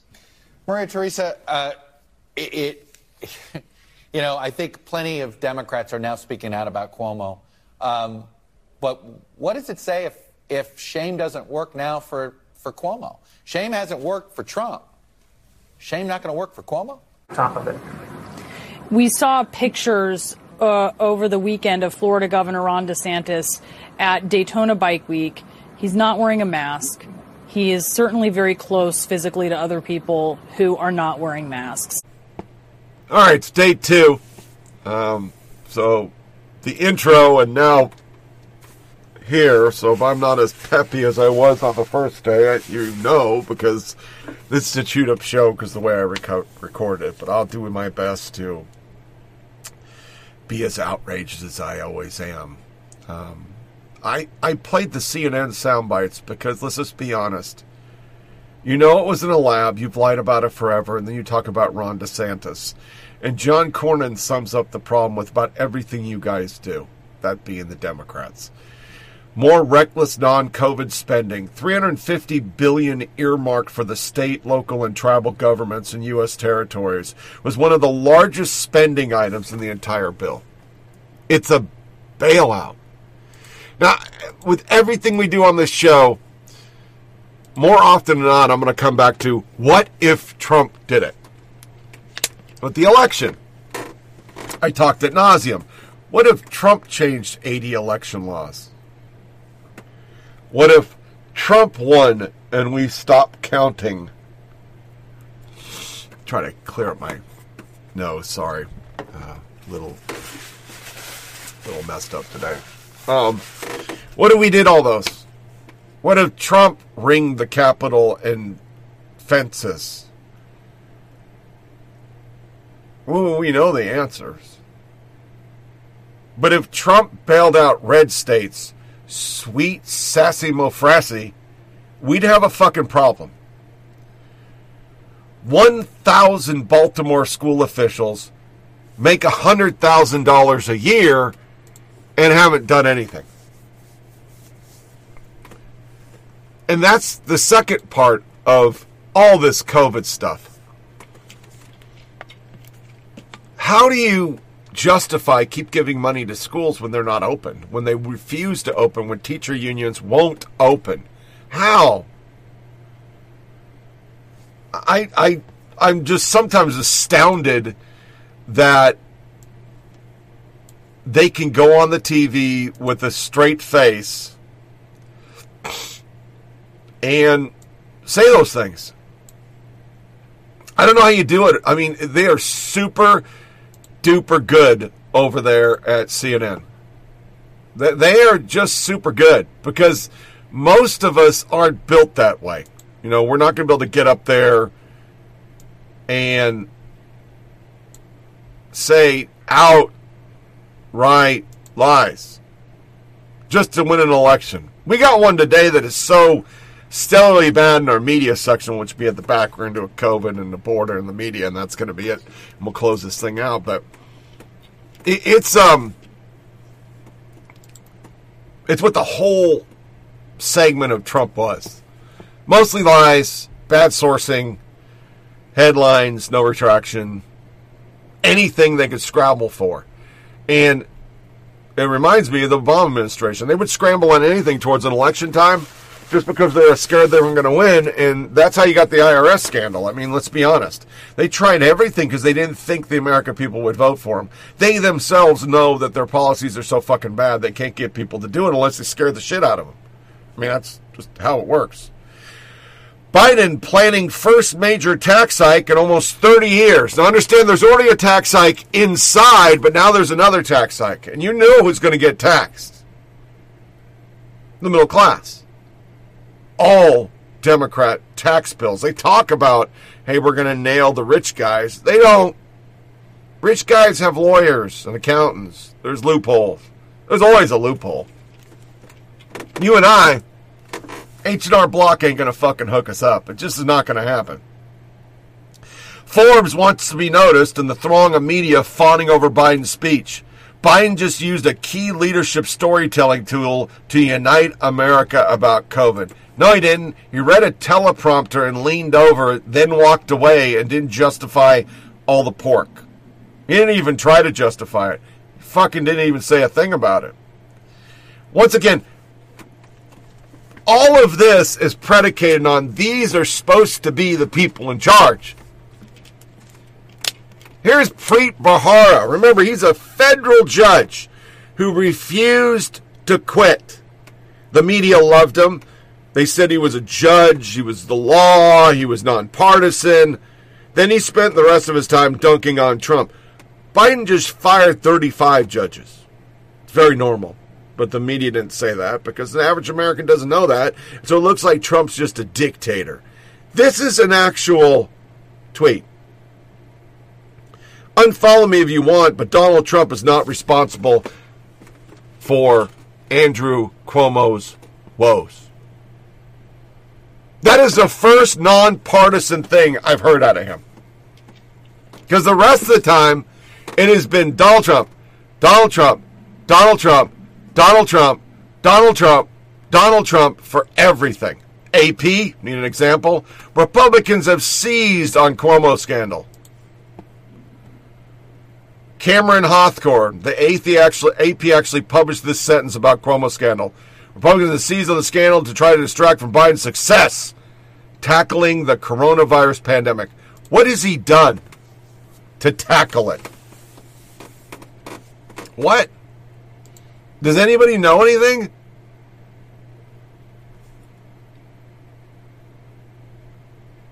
The New Yorker, just now, the cruelty and casualties inside Andrew Cuomo's toxic workplace.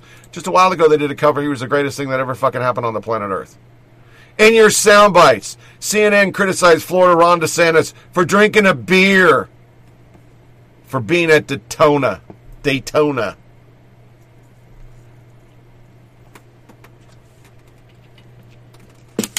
And then you had The View, and we played one last podcast. There was another one this week. It's all, only Democrats have to resign. No, that's not true. That's totally not true. And nothing you're saying about the border is true either. Let's talk about the situation at the border. We've seen a huge surge in migrants crossing the border since January. The number of children in custody higher than it was than its 2019 peak during the Trump administration.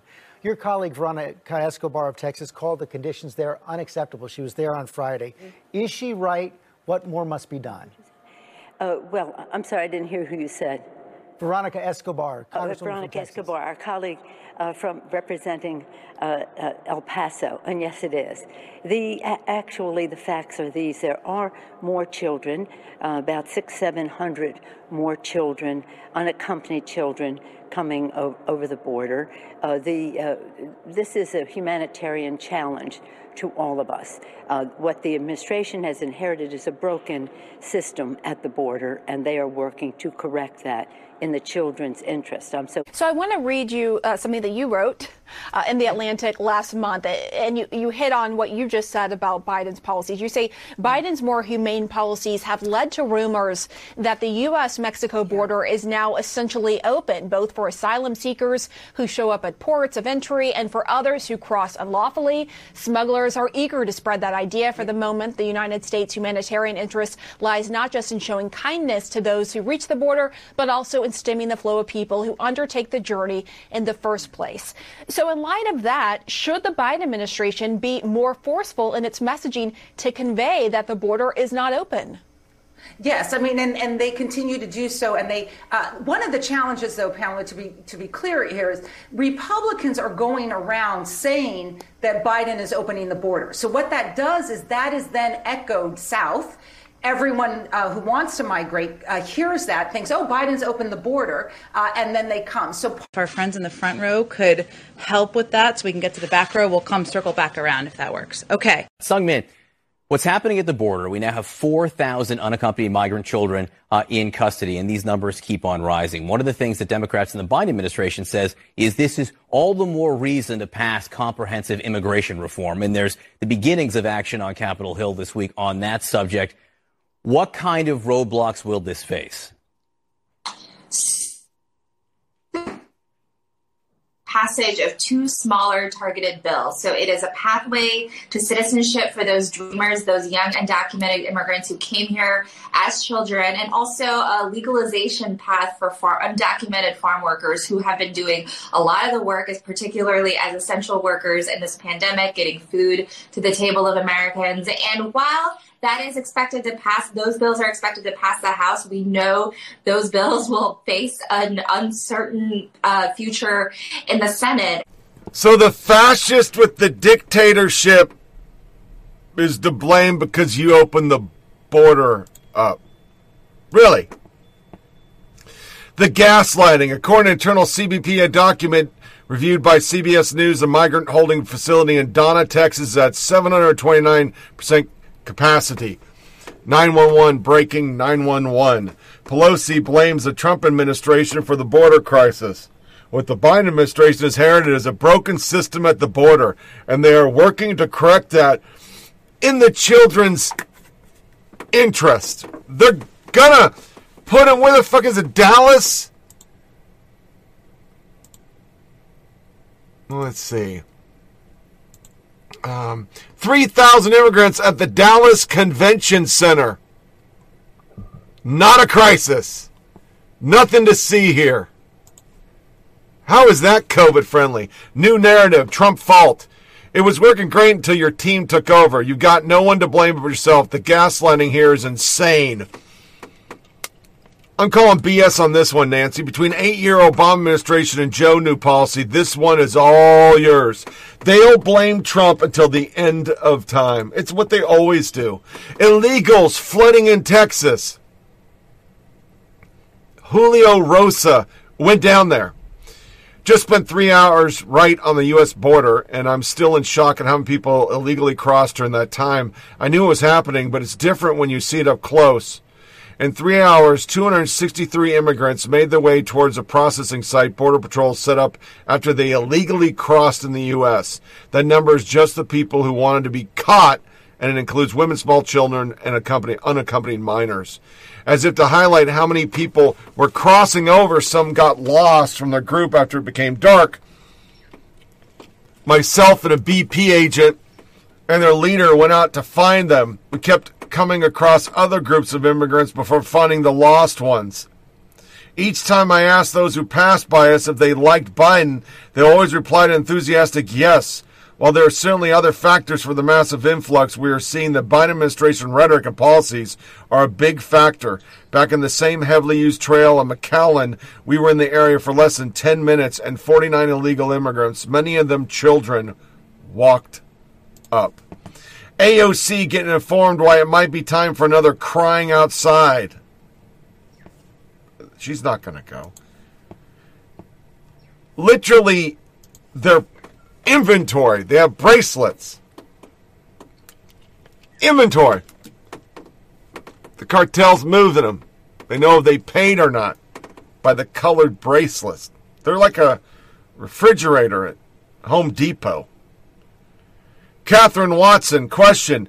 Does the president believe his administration has a handle on the situation on the border. I played it. We certainly do. What? But there's no fact checks. Because here's Politico Playbook. Progressives are losing their patience with President Biden on immigration, while Republicans say he's causing a crisis. Politico Playbook. Biden staring down a mounting crisis on the border. Stares down and stares at means different things. That's their headline, Playbook. Biden stares down a mounting crisis on the border. He stares it down with his steely eyes in between Geritol.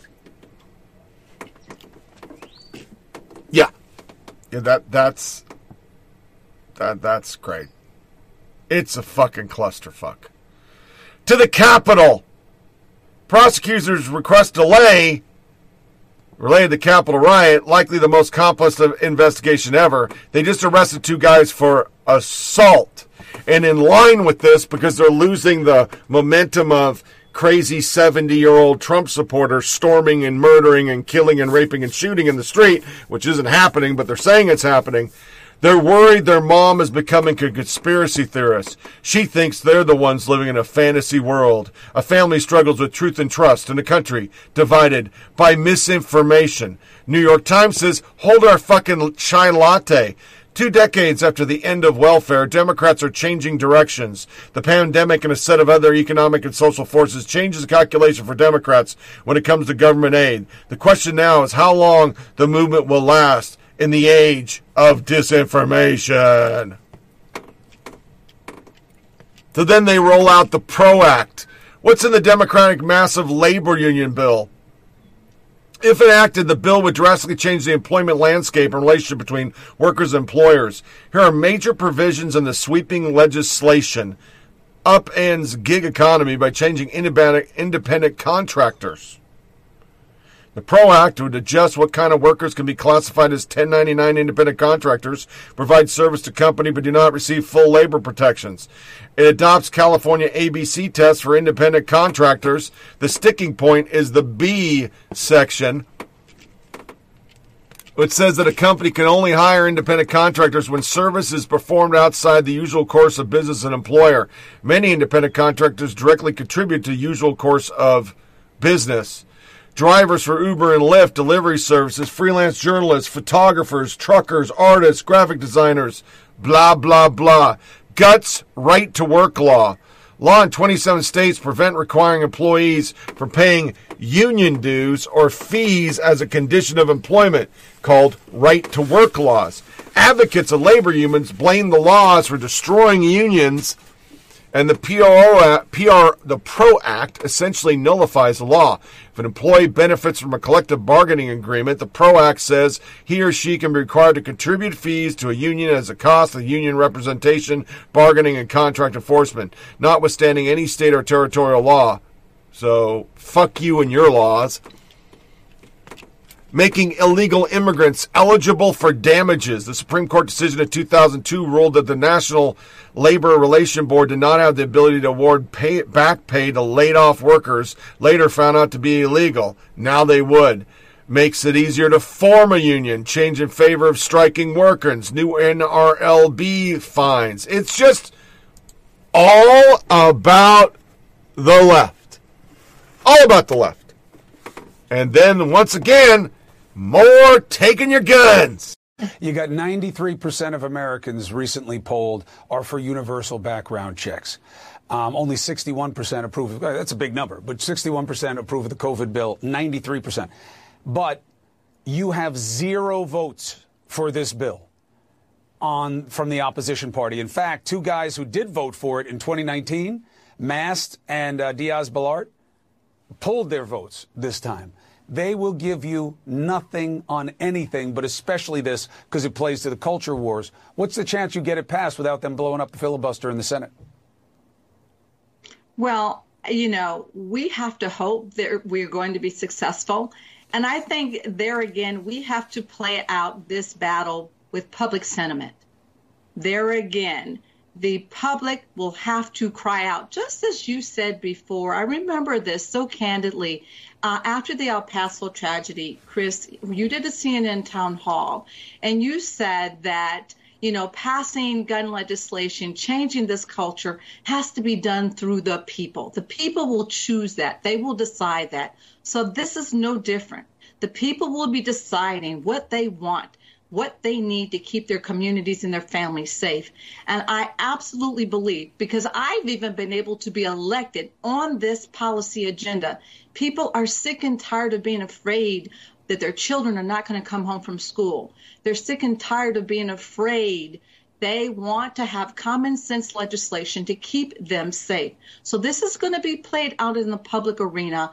I truly believe that I know that all the people that have been working on this issue on the ground, grassroots organizers, survivors like myself, are going to demand from the Senate Republicans that they take a stand and pass this legislation.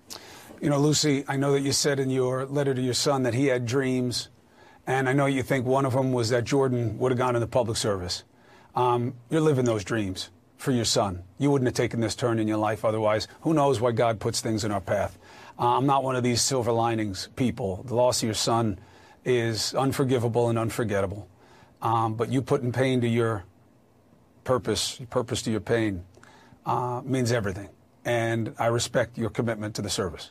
Thank you for joining us, Representative. I may not always agree with your positions, but I do on this, and I agree with your passion. So you're always welcome on the show. And Shannon Watts, you guys fight the good fight. I've seen you guys all over the country doing this. Thank you for being on the show tonight. Thank you. I just don't know when we're going to start waking up and do what makes common sense. I'm a gun owner. It's not about confiscation. It's not a step in that direction. You saw those kinds of lies and peddling and dark arts got the NRA. When are we going to just start being reasonable, not left and right? When? That's your media betters pushing for it, which, should we be surprised? I think the best summation of all this is Ben Shapiro. President Houseplant is not fully there. We all know this, but Democrats desperately need him in order to put a non-threatening face on some of the most radical policy we've ever seen. So he will be shielded from media questions. A new Rasmussen report, National Telephone and Online Survey, finds that 52% of likely voters say they are concerned that Biden has not held a press conference, including 37% who said they're very concerned, 24 say they're not very concerned, and 22 not concerned at all. Anybody pretending that President Houseplant is an expedient rather than an obstacle to American reopening at this point isn't looking at either the CDC standards or the data on the pandemic trajectory. The media attempt to turn him into a wise leader is ridiculous. Small gatherings by July 4th, come on, getting us back to school faster. Most schools in non-Democrat run areas are open and have been for months. Vaccine being tranched out by May, we're already on pace. The media is treating Biden as though he's a prophet rather than a guy reading yesterday's news and trying to reverse prophet. I just got off the phone in between doing this, and my mom was worried about me going to a funeral, and I told her, Mom, it's open down here. We travel all over the place. We wear masks still and disinfect, but she doesn't know that because she watches the news. And the news is so inbred with this shit, it's not even funny. Because they are the enemy of the people. But I would be remiss, Brian, if I didn't mention CNN's own huge media story here with Chris Cuomo, the anchor at the 9 o'clock hour, who covered Andrew Cuomo and had all these wonderful love-a-thon interviews with him, more than 10 of them. And they suspended the conflict of interest rule for Chris Cuomo for those interviews. Yet all of a sudden they've enforced it again now that Andrew Cuomo is in the midst of an historic scandal in the Albany State House. So I think that is a major black eye for CNN. I will say that you and other people have covered the Cuomo story very aggressively. So I do want to be fair about this, but it is a major black eye for this network. Well, and to Wemple's point about CNN, I think the job now, the job always, is just to cover the story as if it was anybody else or any other story. Just cover it the same way, no matter what.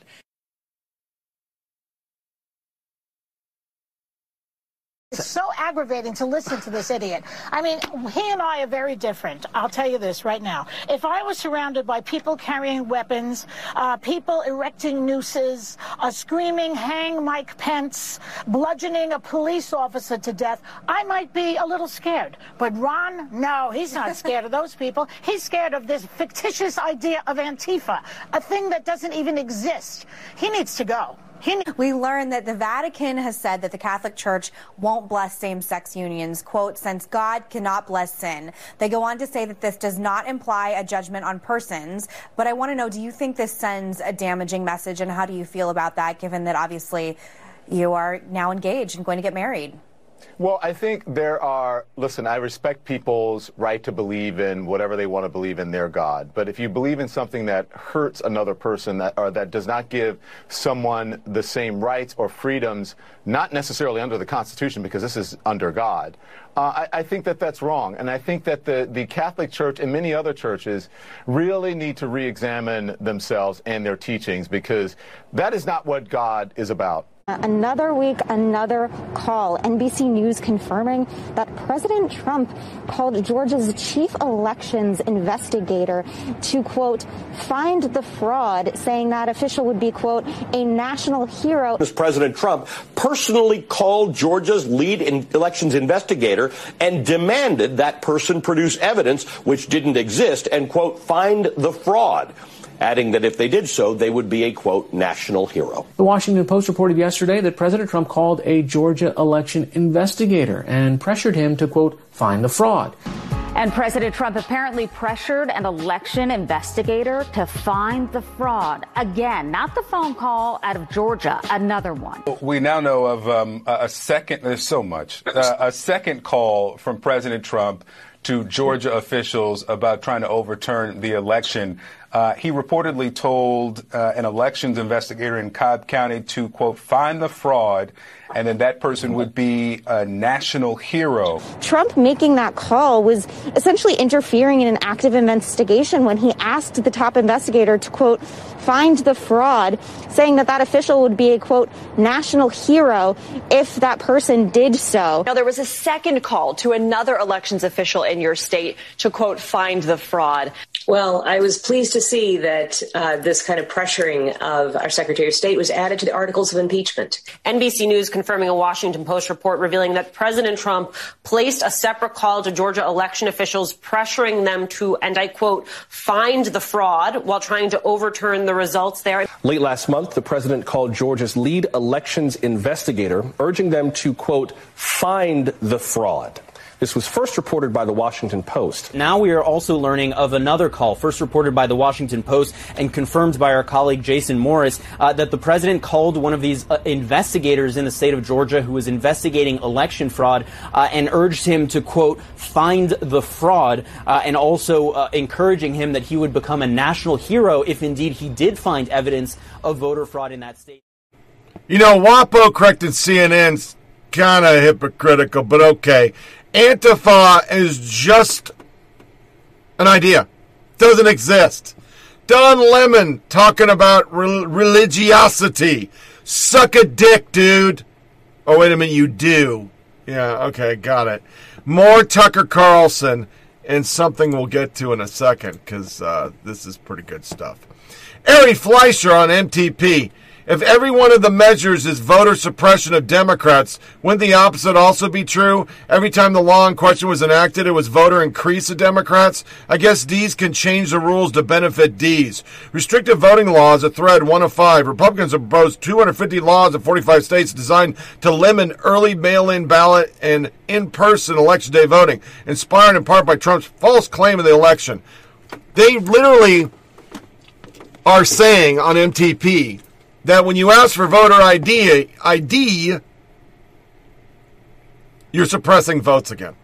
That's MTP. I mean, do we expect anything else of Chuck Todd? He's just a libtard. He's not a journalist. He's never been objective. He never was objective. But NBC doesn't care. His ratings are blasé. They don't give a fuck. The numbers are in. Trump exit from the world stage led to network bloodletting.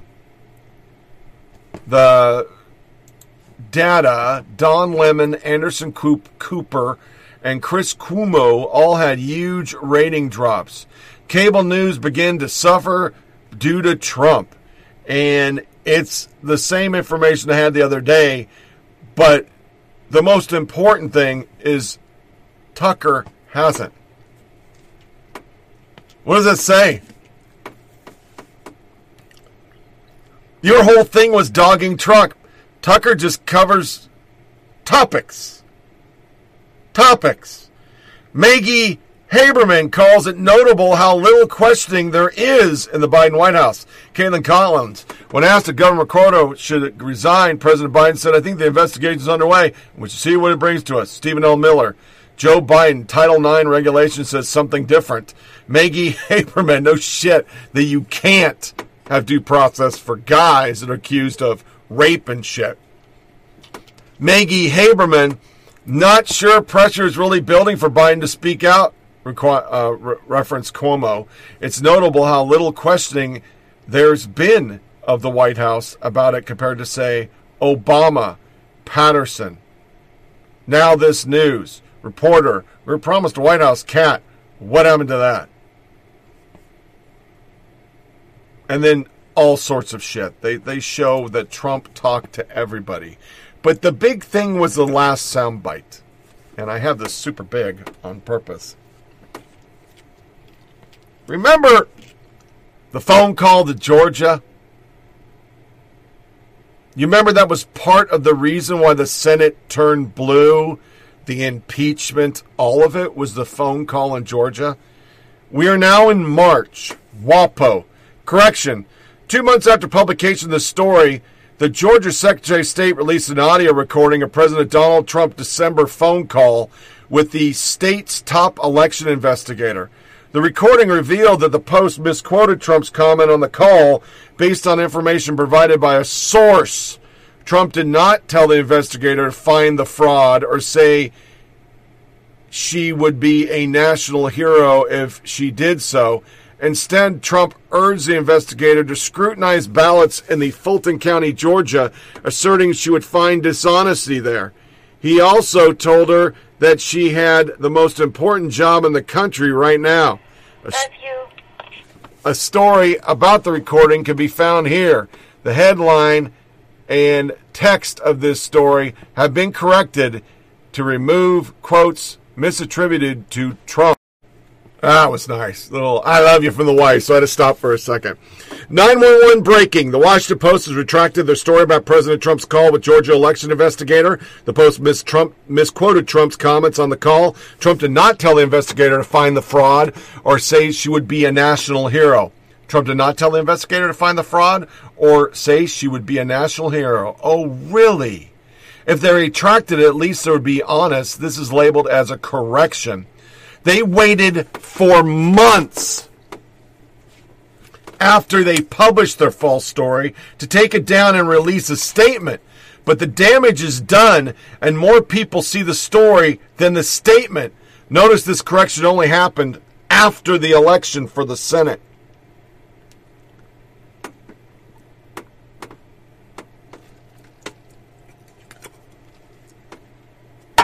And impeachment.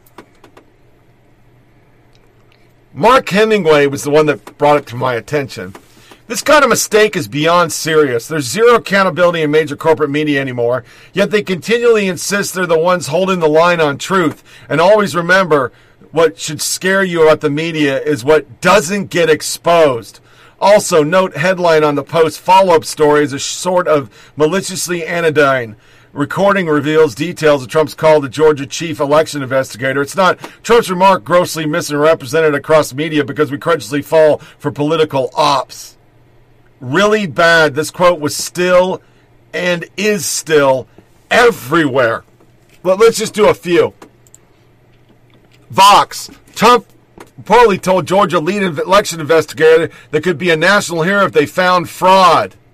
Trump pressured Georgia election investigator to find the fraud. On December call, this is ABC, that was CNN, this is ABC. December call, Trump urged Georgia election investigators to find the fraud. President Donald Trump pushed Georgia lead investigator phone to find the fraud. NBC News. Cam Whitner tracked down the actual recording of the call, which led to WAPO correction, but not the other outlets yet. CNN sorta issues a vague editor's note. The WAPO correction was much more comprehensive. CNN's, and they didn't change the text on it. Editor's note, an earlier version of the story published January 9th represented paraphrasing of President comments of the Georgia election investigators' direct quotes. The story's been updated following discovery of an auto recording, but it starts like this.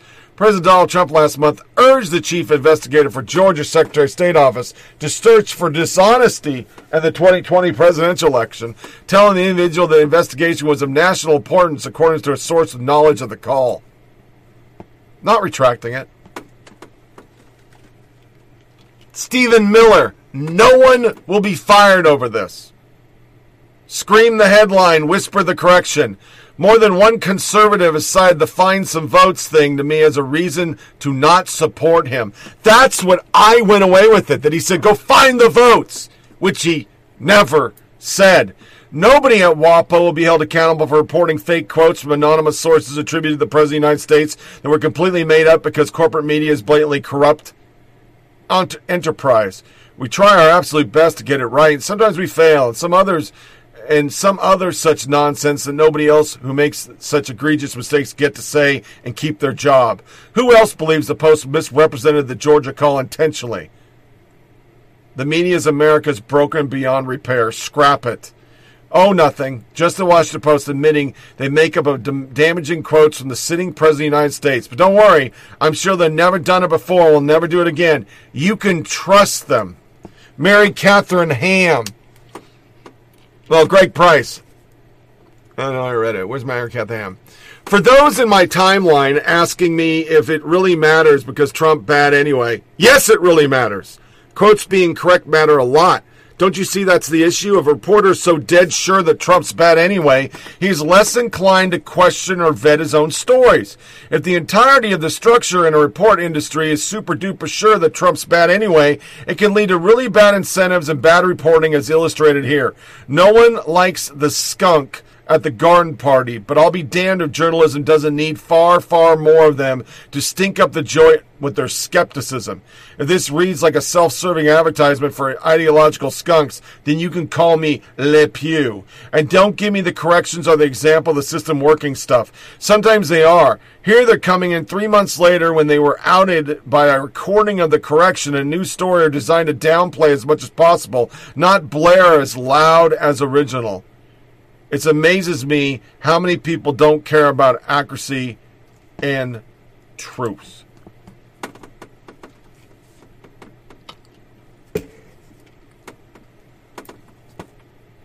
This is the entire Trump presidency. And remember, I don't like the guy.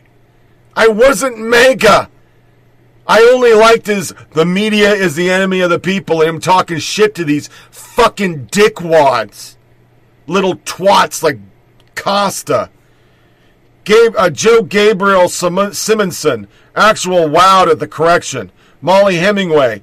Our media are so breathtakingly corrupt. They always mischaracterize this call in a corrupt and fraudulent way. But to actually make up quotes in a service of that, we are so screwed by our disgustingly corrupt and unaccountable media. Good grief. MSM straight making up stuff to push the orange man bad. Hey, Seltzer, Tapper, CNN, all the media, when are you doing major retractions? Never.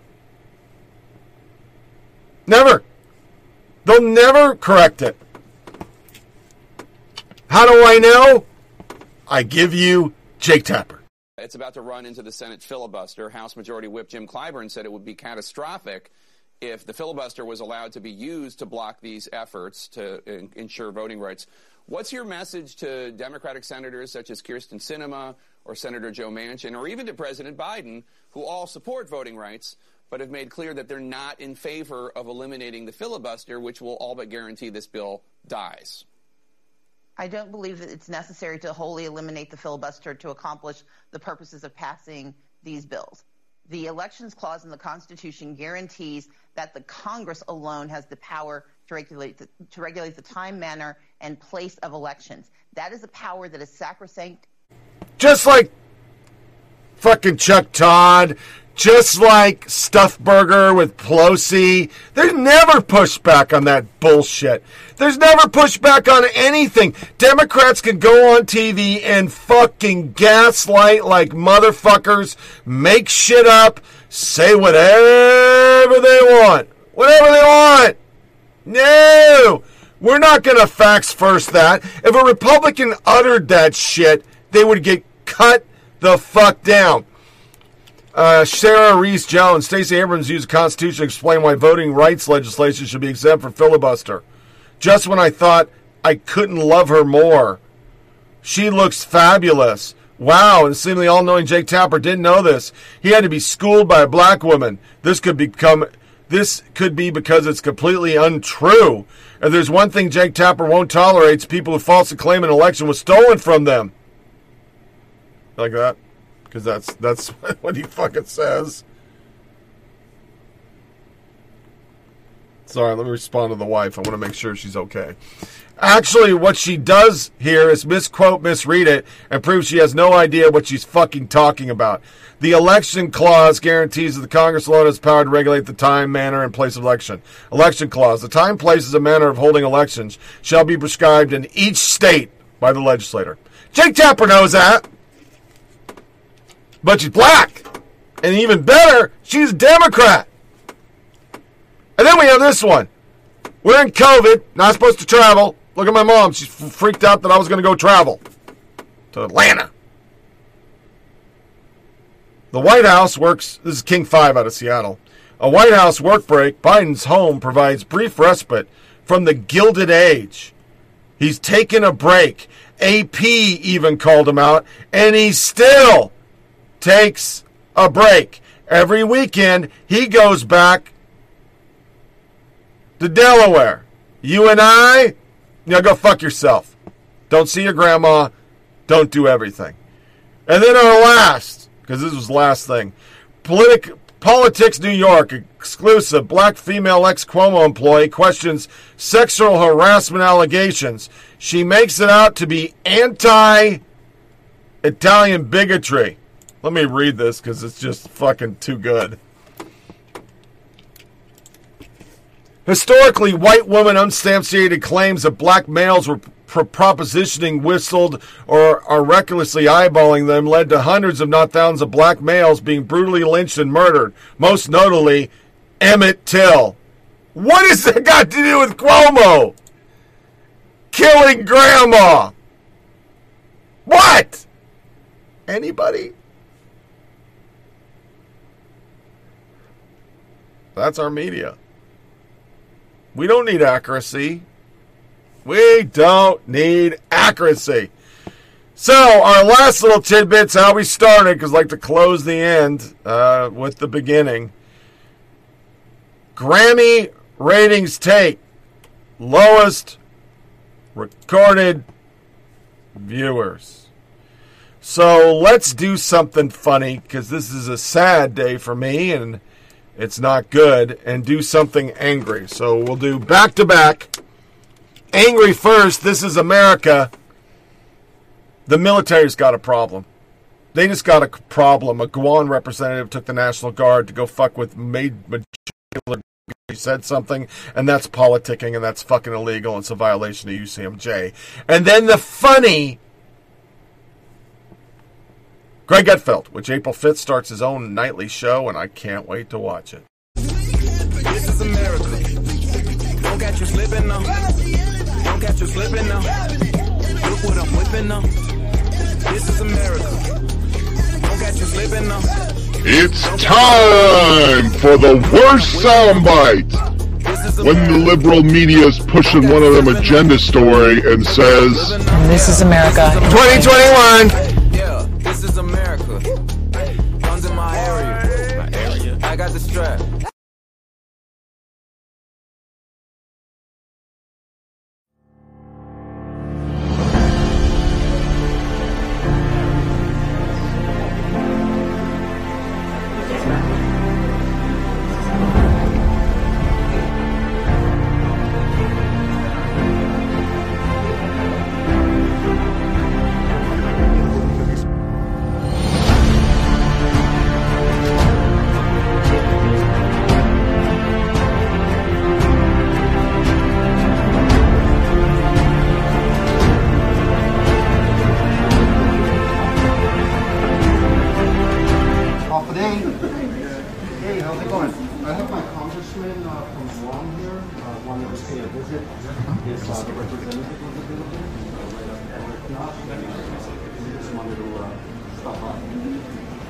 Thank you. Thank you, son.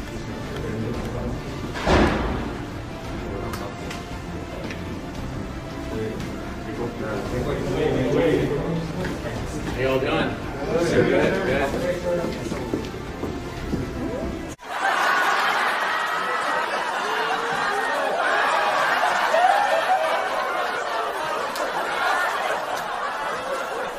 More than 50 days, Joe made it to the days.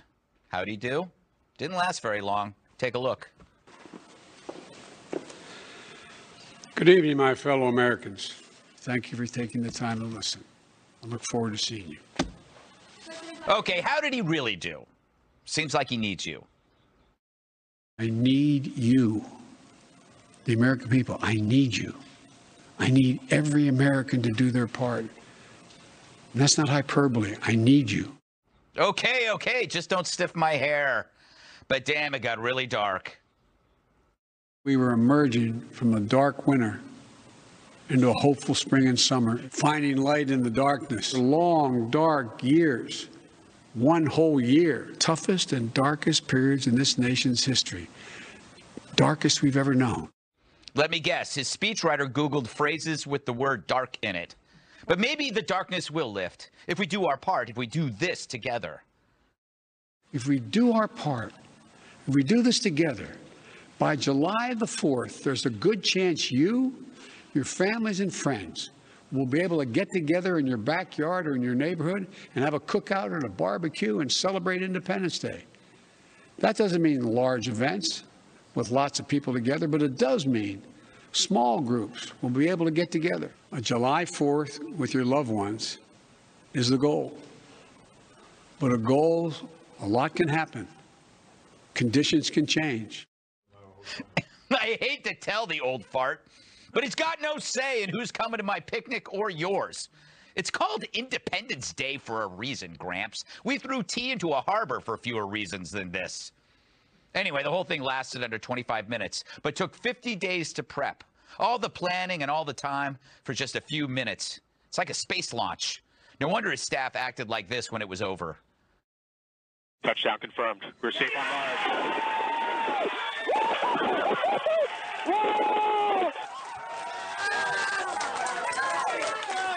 Oh, in sum, the speech was short but dark, like me after spring break. But the media was so relieved Joe made it through, they ate it right up. Hey, Rach, was it very moving?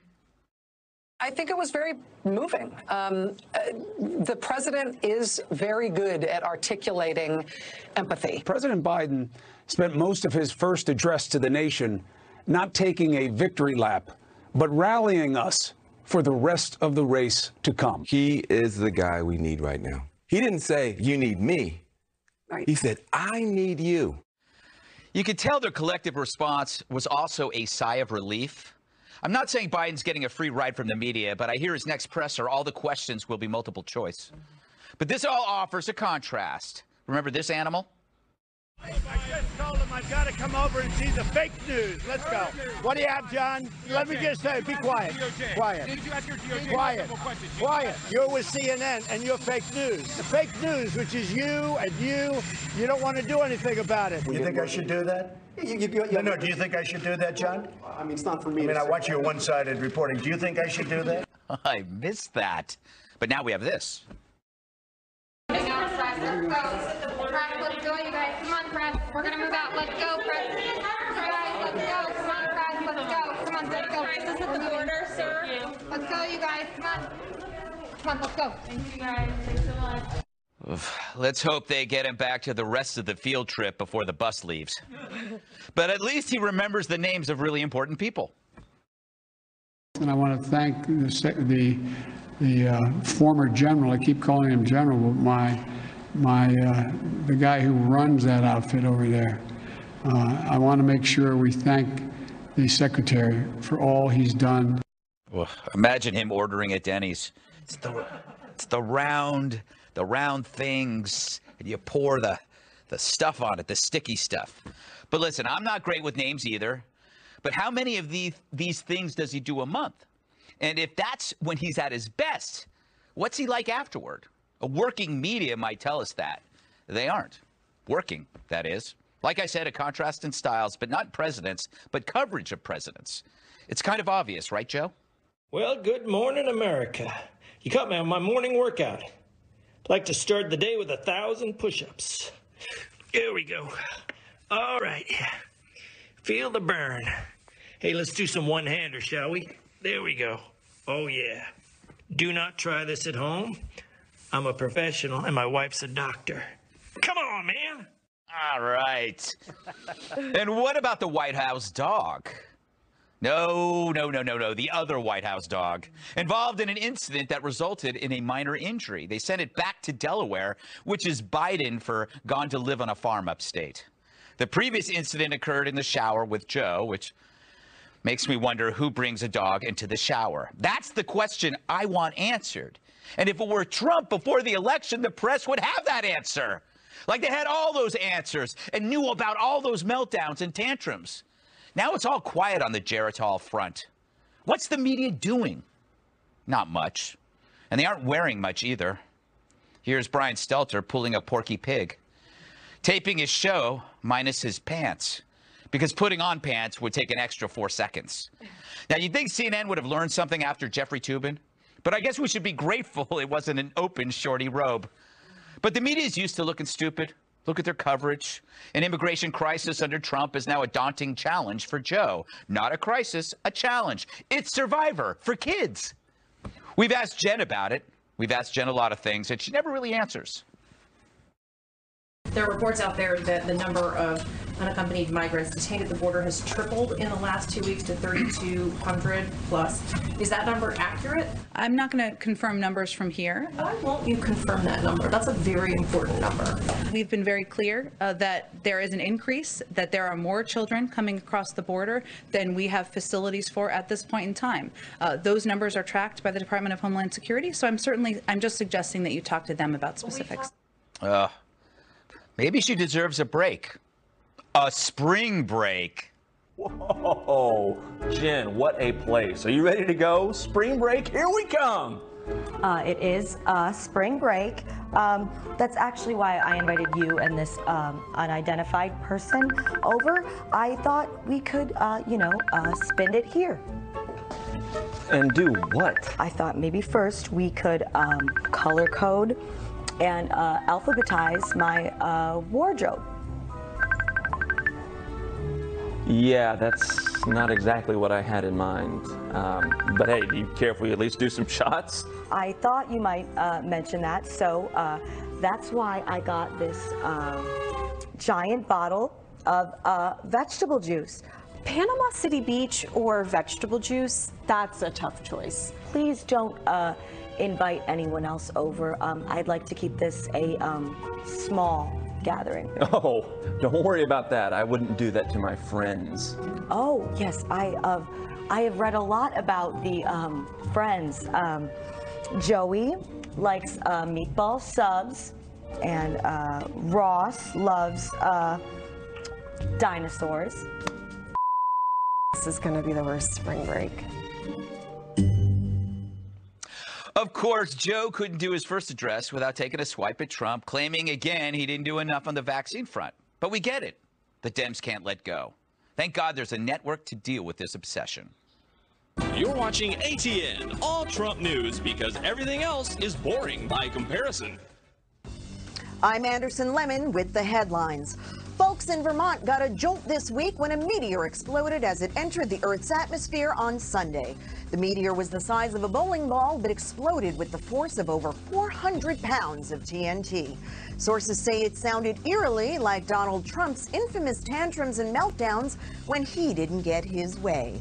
Anonymous witnesses say he's a big baby who never learned decent manners or how to compassionately listen to other people. He's just a cruel, heartless person out for himself. Reminds me of my ex, who still has my bowling trophies and won't give them back. Daylight saving time begins this weekend. Don't forget to turn your clocks ahead 1 hour. If only we could turn the clock back 5 years and avoid a Trump presidency. I mean, if there's one event that cries out for a time machine, this is it, right? And that's not just my opinion. Scientists say that too. Or maybe they don't. I don't. Who the hell remembers? Whew, these pills are really strong.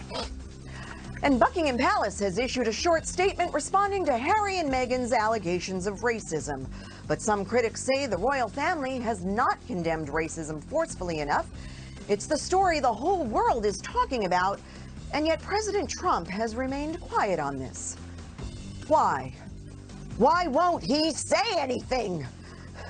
If he stays quiet, then that's the end of all of this. Goodbye, all Trump news. The lights are going to go out because we can't pay the bills, and we're going to get laid off, and my 5 cats are going to starve, and it's all going to be Trump's fault. More headlines in 30 minutes. I'm Anderson Lemon. Do you want to hear a joke? What do you get when you cross true international pressure with Batakatsky, the current Democratic president of the United States of America? No? Really? I made an effective strategy to mobilize true international effort to pressure for people at bad and health care. That's right, bad health care, Joe. Hilarious. What a funny joke Joe Biden is. But it's only a funny joke for conservatives. The left has forgotten how to laugh. And that is what we're going to talk about today. It's a very bad thing to forget how to laugh. It's very, very bad for the country. These days, if you try to tell a liberal a joke, it goes like this. Hey, Lib, do you want to hear a joke?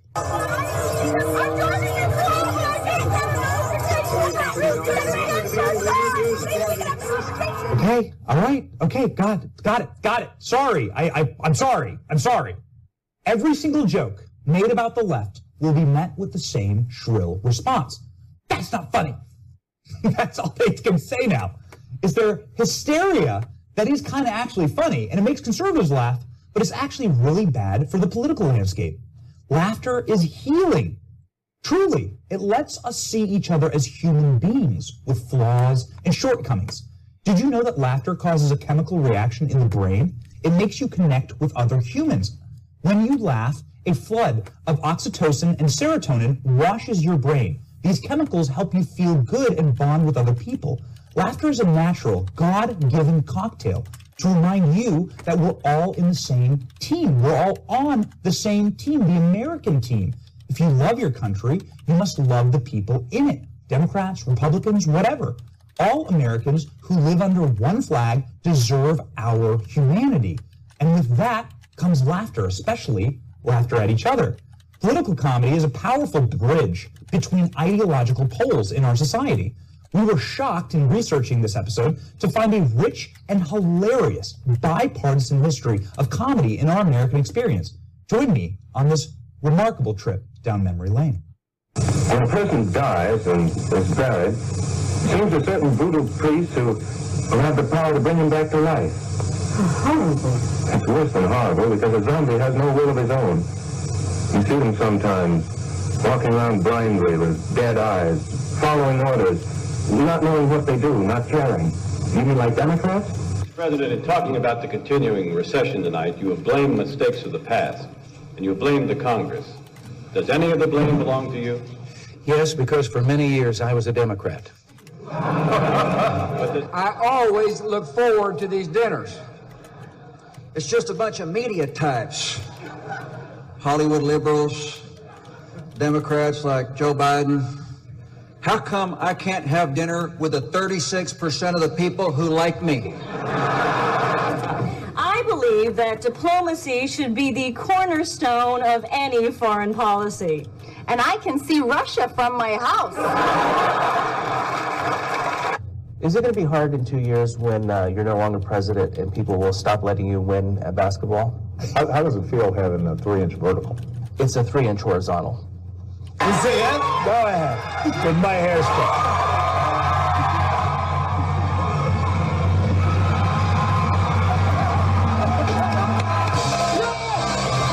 What do we call people to go really, really through life just doing things because it feels good? Democrats. To you, Mrs. Reagan, lovely Mrs. Reagan, to you, our dear President, may God be good to you and yours for the coming 4 years and beyond that. You're a great gentleman and a great credit to the country. May he give you health, the Almighty, and may you reign as long as you wish. God bless. Many Many of the Hollywood stars and entertainers in that montage there were left-leaning, but they were still laughing. They were still laughing with people of the opposing political party. How times change. Today, Hollywood leftists' humor looks a lot like this. I know, me too. She was fabulous. I cannot wait to see her debate our current Vice President, Mika Pints. Or, is it Paints? It's pronounced Ponce, I believe. Oh, some kind of weird foreign name? Yeah, not very American sounding. Yeah, that's what people are saying. I don't know who created Pokemon Go, but I'm trying to figure out how we get them to have Pokemon go to the polls. If you had to be stuck in an elevator with either President Trump, Mike Pence, or Jeff Sessions, who would it be? Does one of us have to come out alive? What happened to these people? That's actually a quote that Kamala Harris says. Does one of us have to come out alive? I mean, it's ghoulish. You know, what happened to them is actually very easy to diagnose. At the root of all humor is truth. Jokes about a priest, a minister, and a rabbi are funny because there's a nugget of truth in them. When your truth is relative, non-existent, you have no stomach for humor. The modern left has embraced moral relativism. Therefore, they have no truth. If you have no truth, then there's nothing left to laugh at. Or even worse, you're scared to laugh because you're worried you may offend someone else's truth. It's insane. And this is why the left often says speech is violence, silence is violence, everything is offensive. A chicken crossing the road? You can't tell that joke, okay? It's offensive to the Riley family. They're chicken farmers. Knock-knock jokes? That's offensive to people who are so poor they don't have doors on their houses. A juvenile fart joke? The bedrock of American comedy? That's offensive to California Democratic congressmen who have affairs with Chinese spies and poop in their pants on national TV. $4 to ask the Ukrainians to help them cheat an election. Sorry, Eric. I know. We're so sorry to offend you. We apologize. Warning label. Stop laughing, okay? Stop laughing at that stuff. It's not funny. Remember, it's not funny, especially the left. And they want you to know it. Article after article written these days about post-comedy.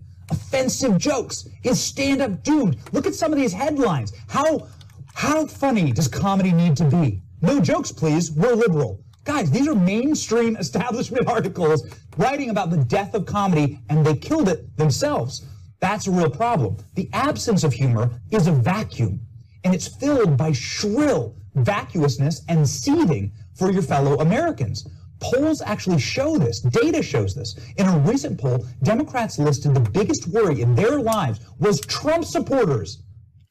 Perhaps that's because Trump supporters are still actually funny. And they voted for a guy that's truly hilarious. Love him or hate him, Donald Trump was the funniest president of my lifetime. I threw in the Benny Report. My wife watches that one, and I thought that was pretty good because humor does help in all this because it's pretty extreme. You want to say Biden's not extreme, but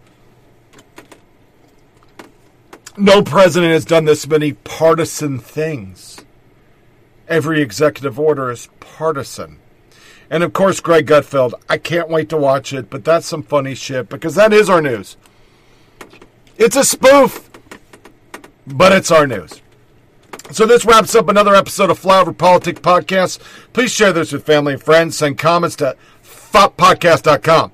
You get the video and audio on foppodcast.com. You can send me emails at foppodcast.com in the comment section on the bottom. Or you can go to SoundCloud, or you can go to Rumble, and both those links are on foppodcast.com. Disconnect from all your devices. Don't give the yeah. Spend time with your family. Life is short. As the intro to this show for Scott Carl shows, I forgot to mention in between my tears, this little board right here. That was made by Scott Carl. He had a spur of a moment, went and routed it, painted it, and put it on my Humvee for me in the desert. It's the nicest gift I've gotten in a while. So much so, 16 years later, it's on my wall. So as I started, I ask at the end, please pray for the Carl family. Let God wrap them in his love and be with all those that knew him. It's a huge loss. Our next show will be Saturday, the 20th, I believe. And I promise then I'll be a little more upbeat. It'll be one show recorded as once. As always, thanks for listening, and take care.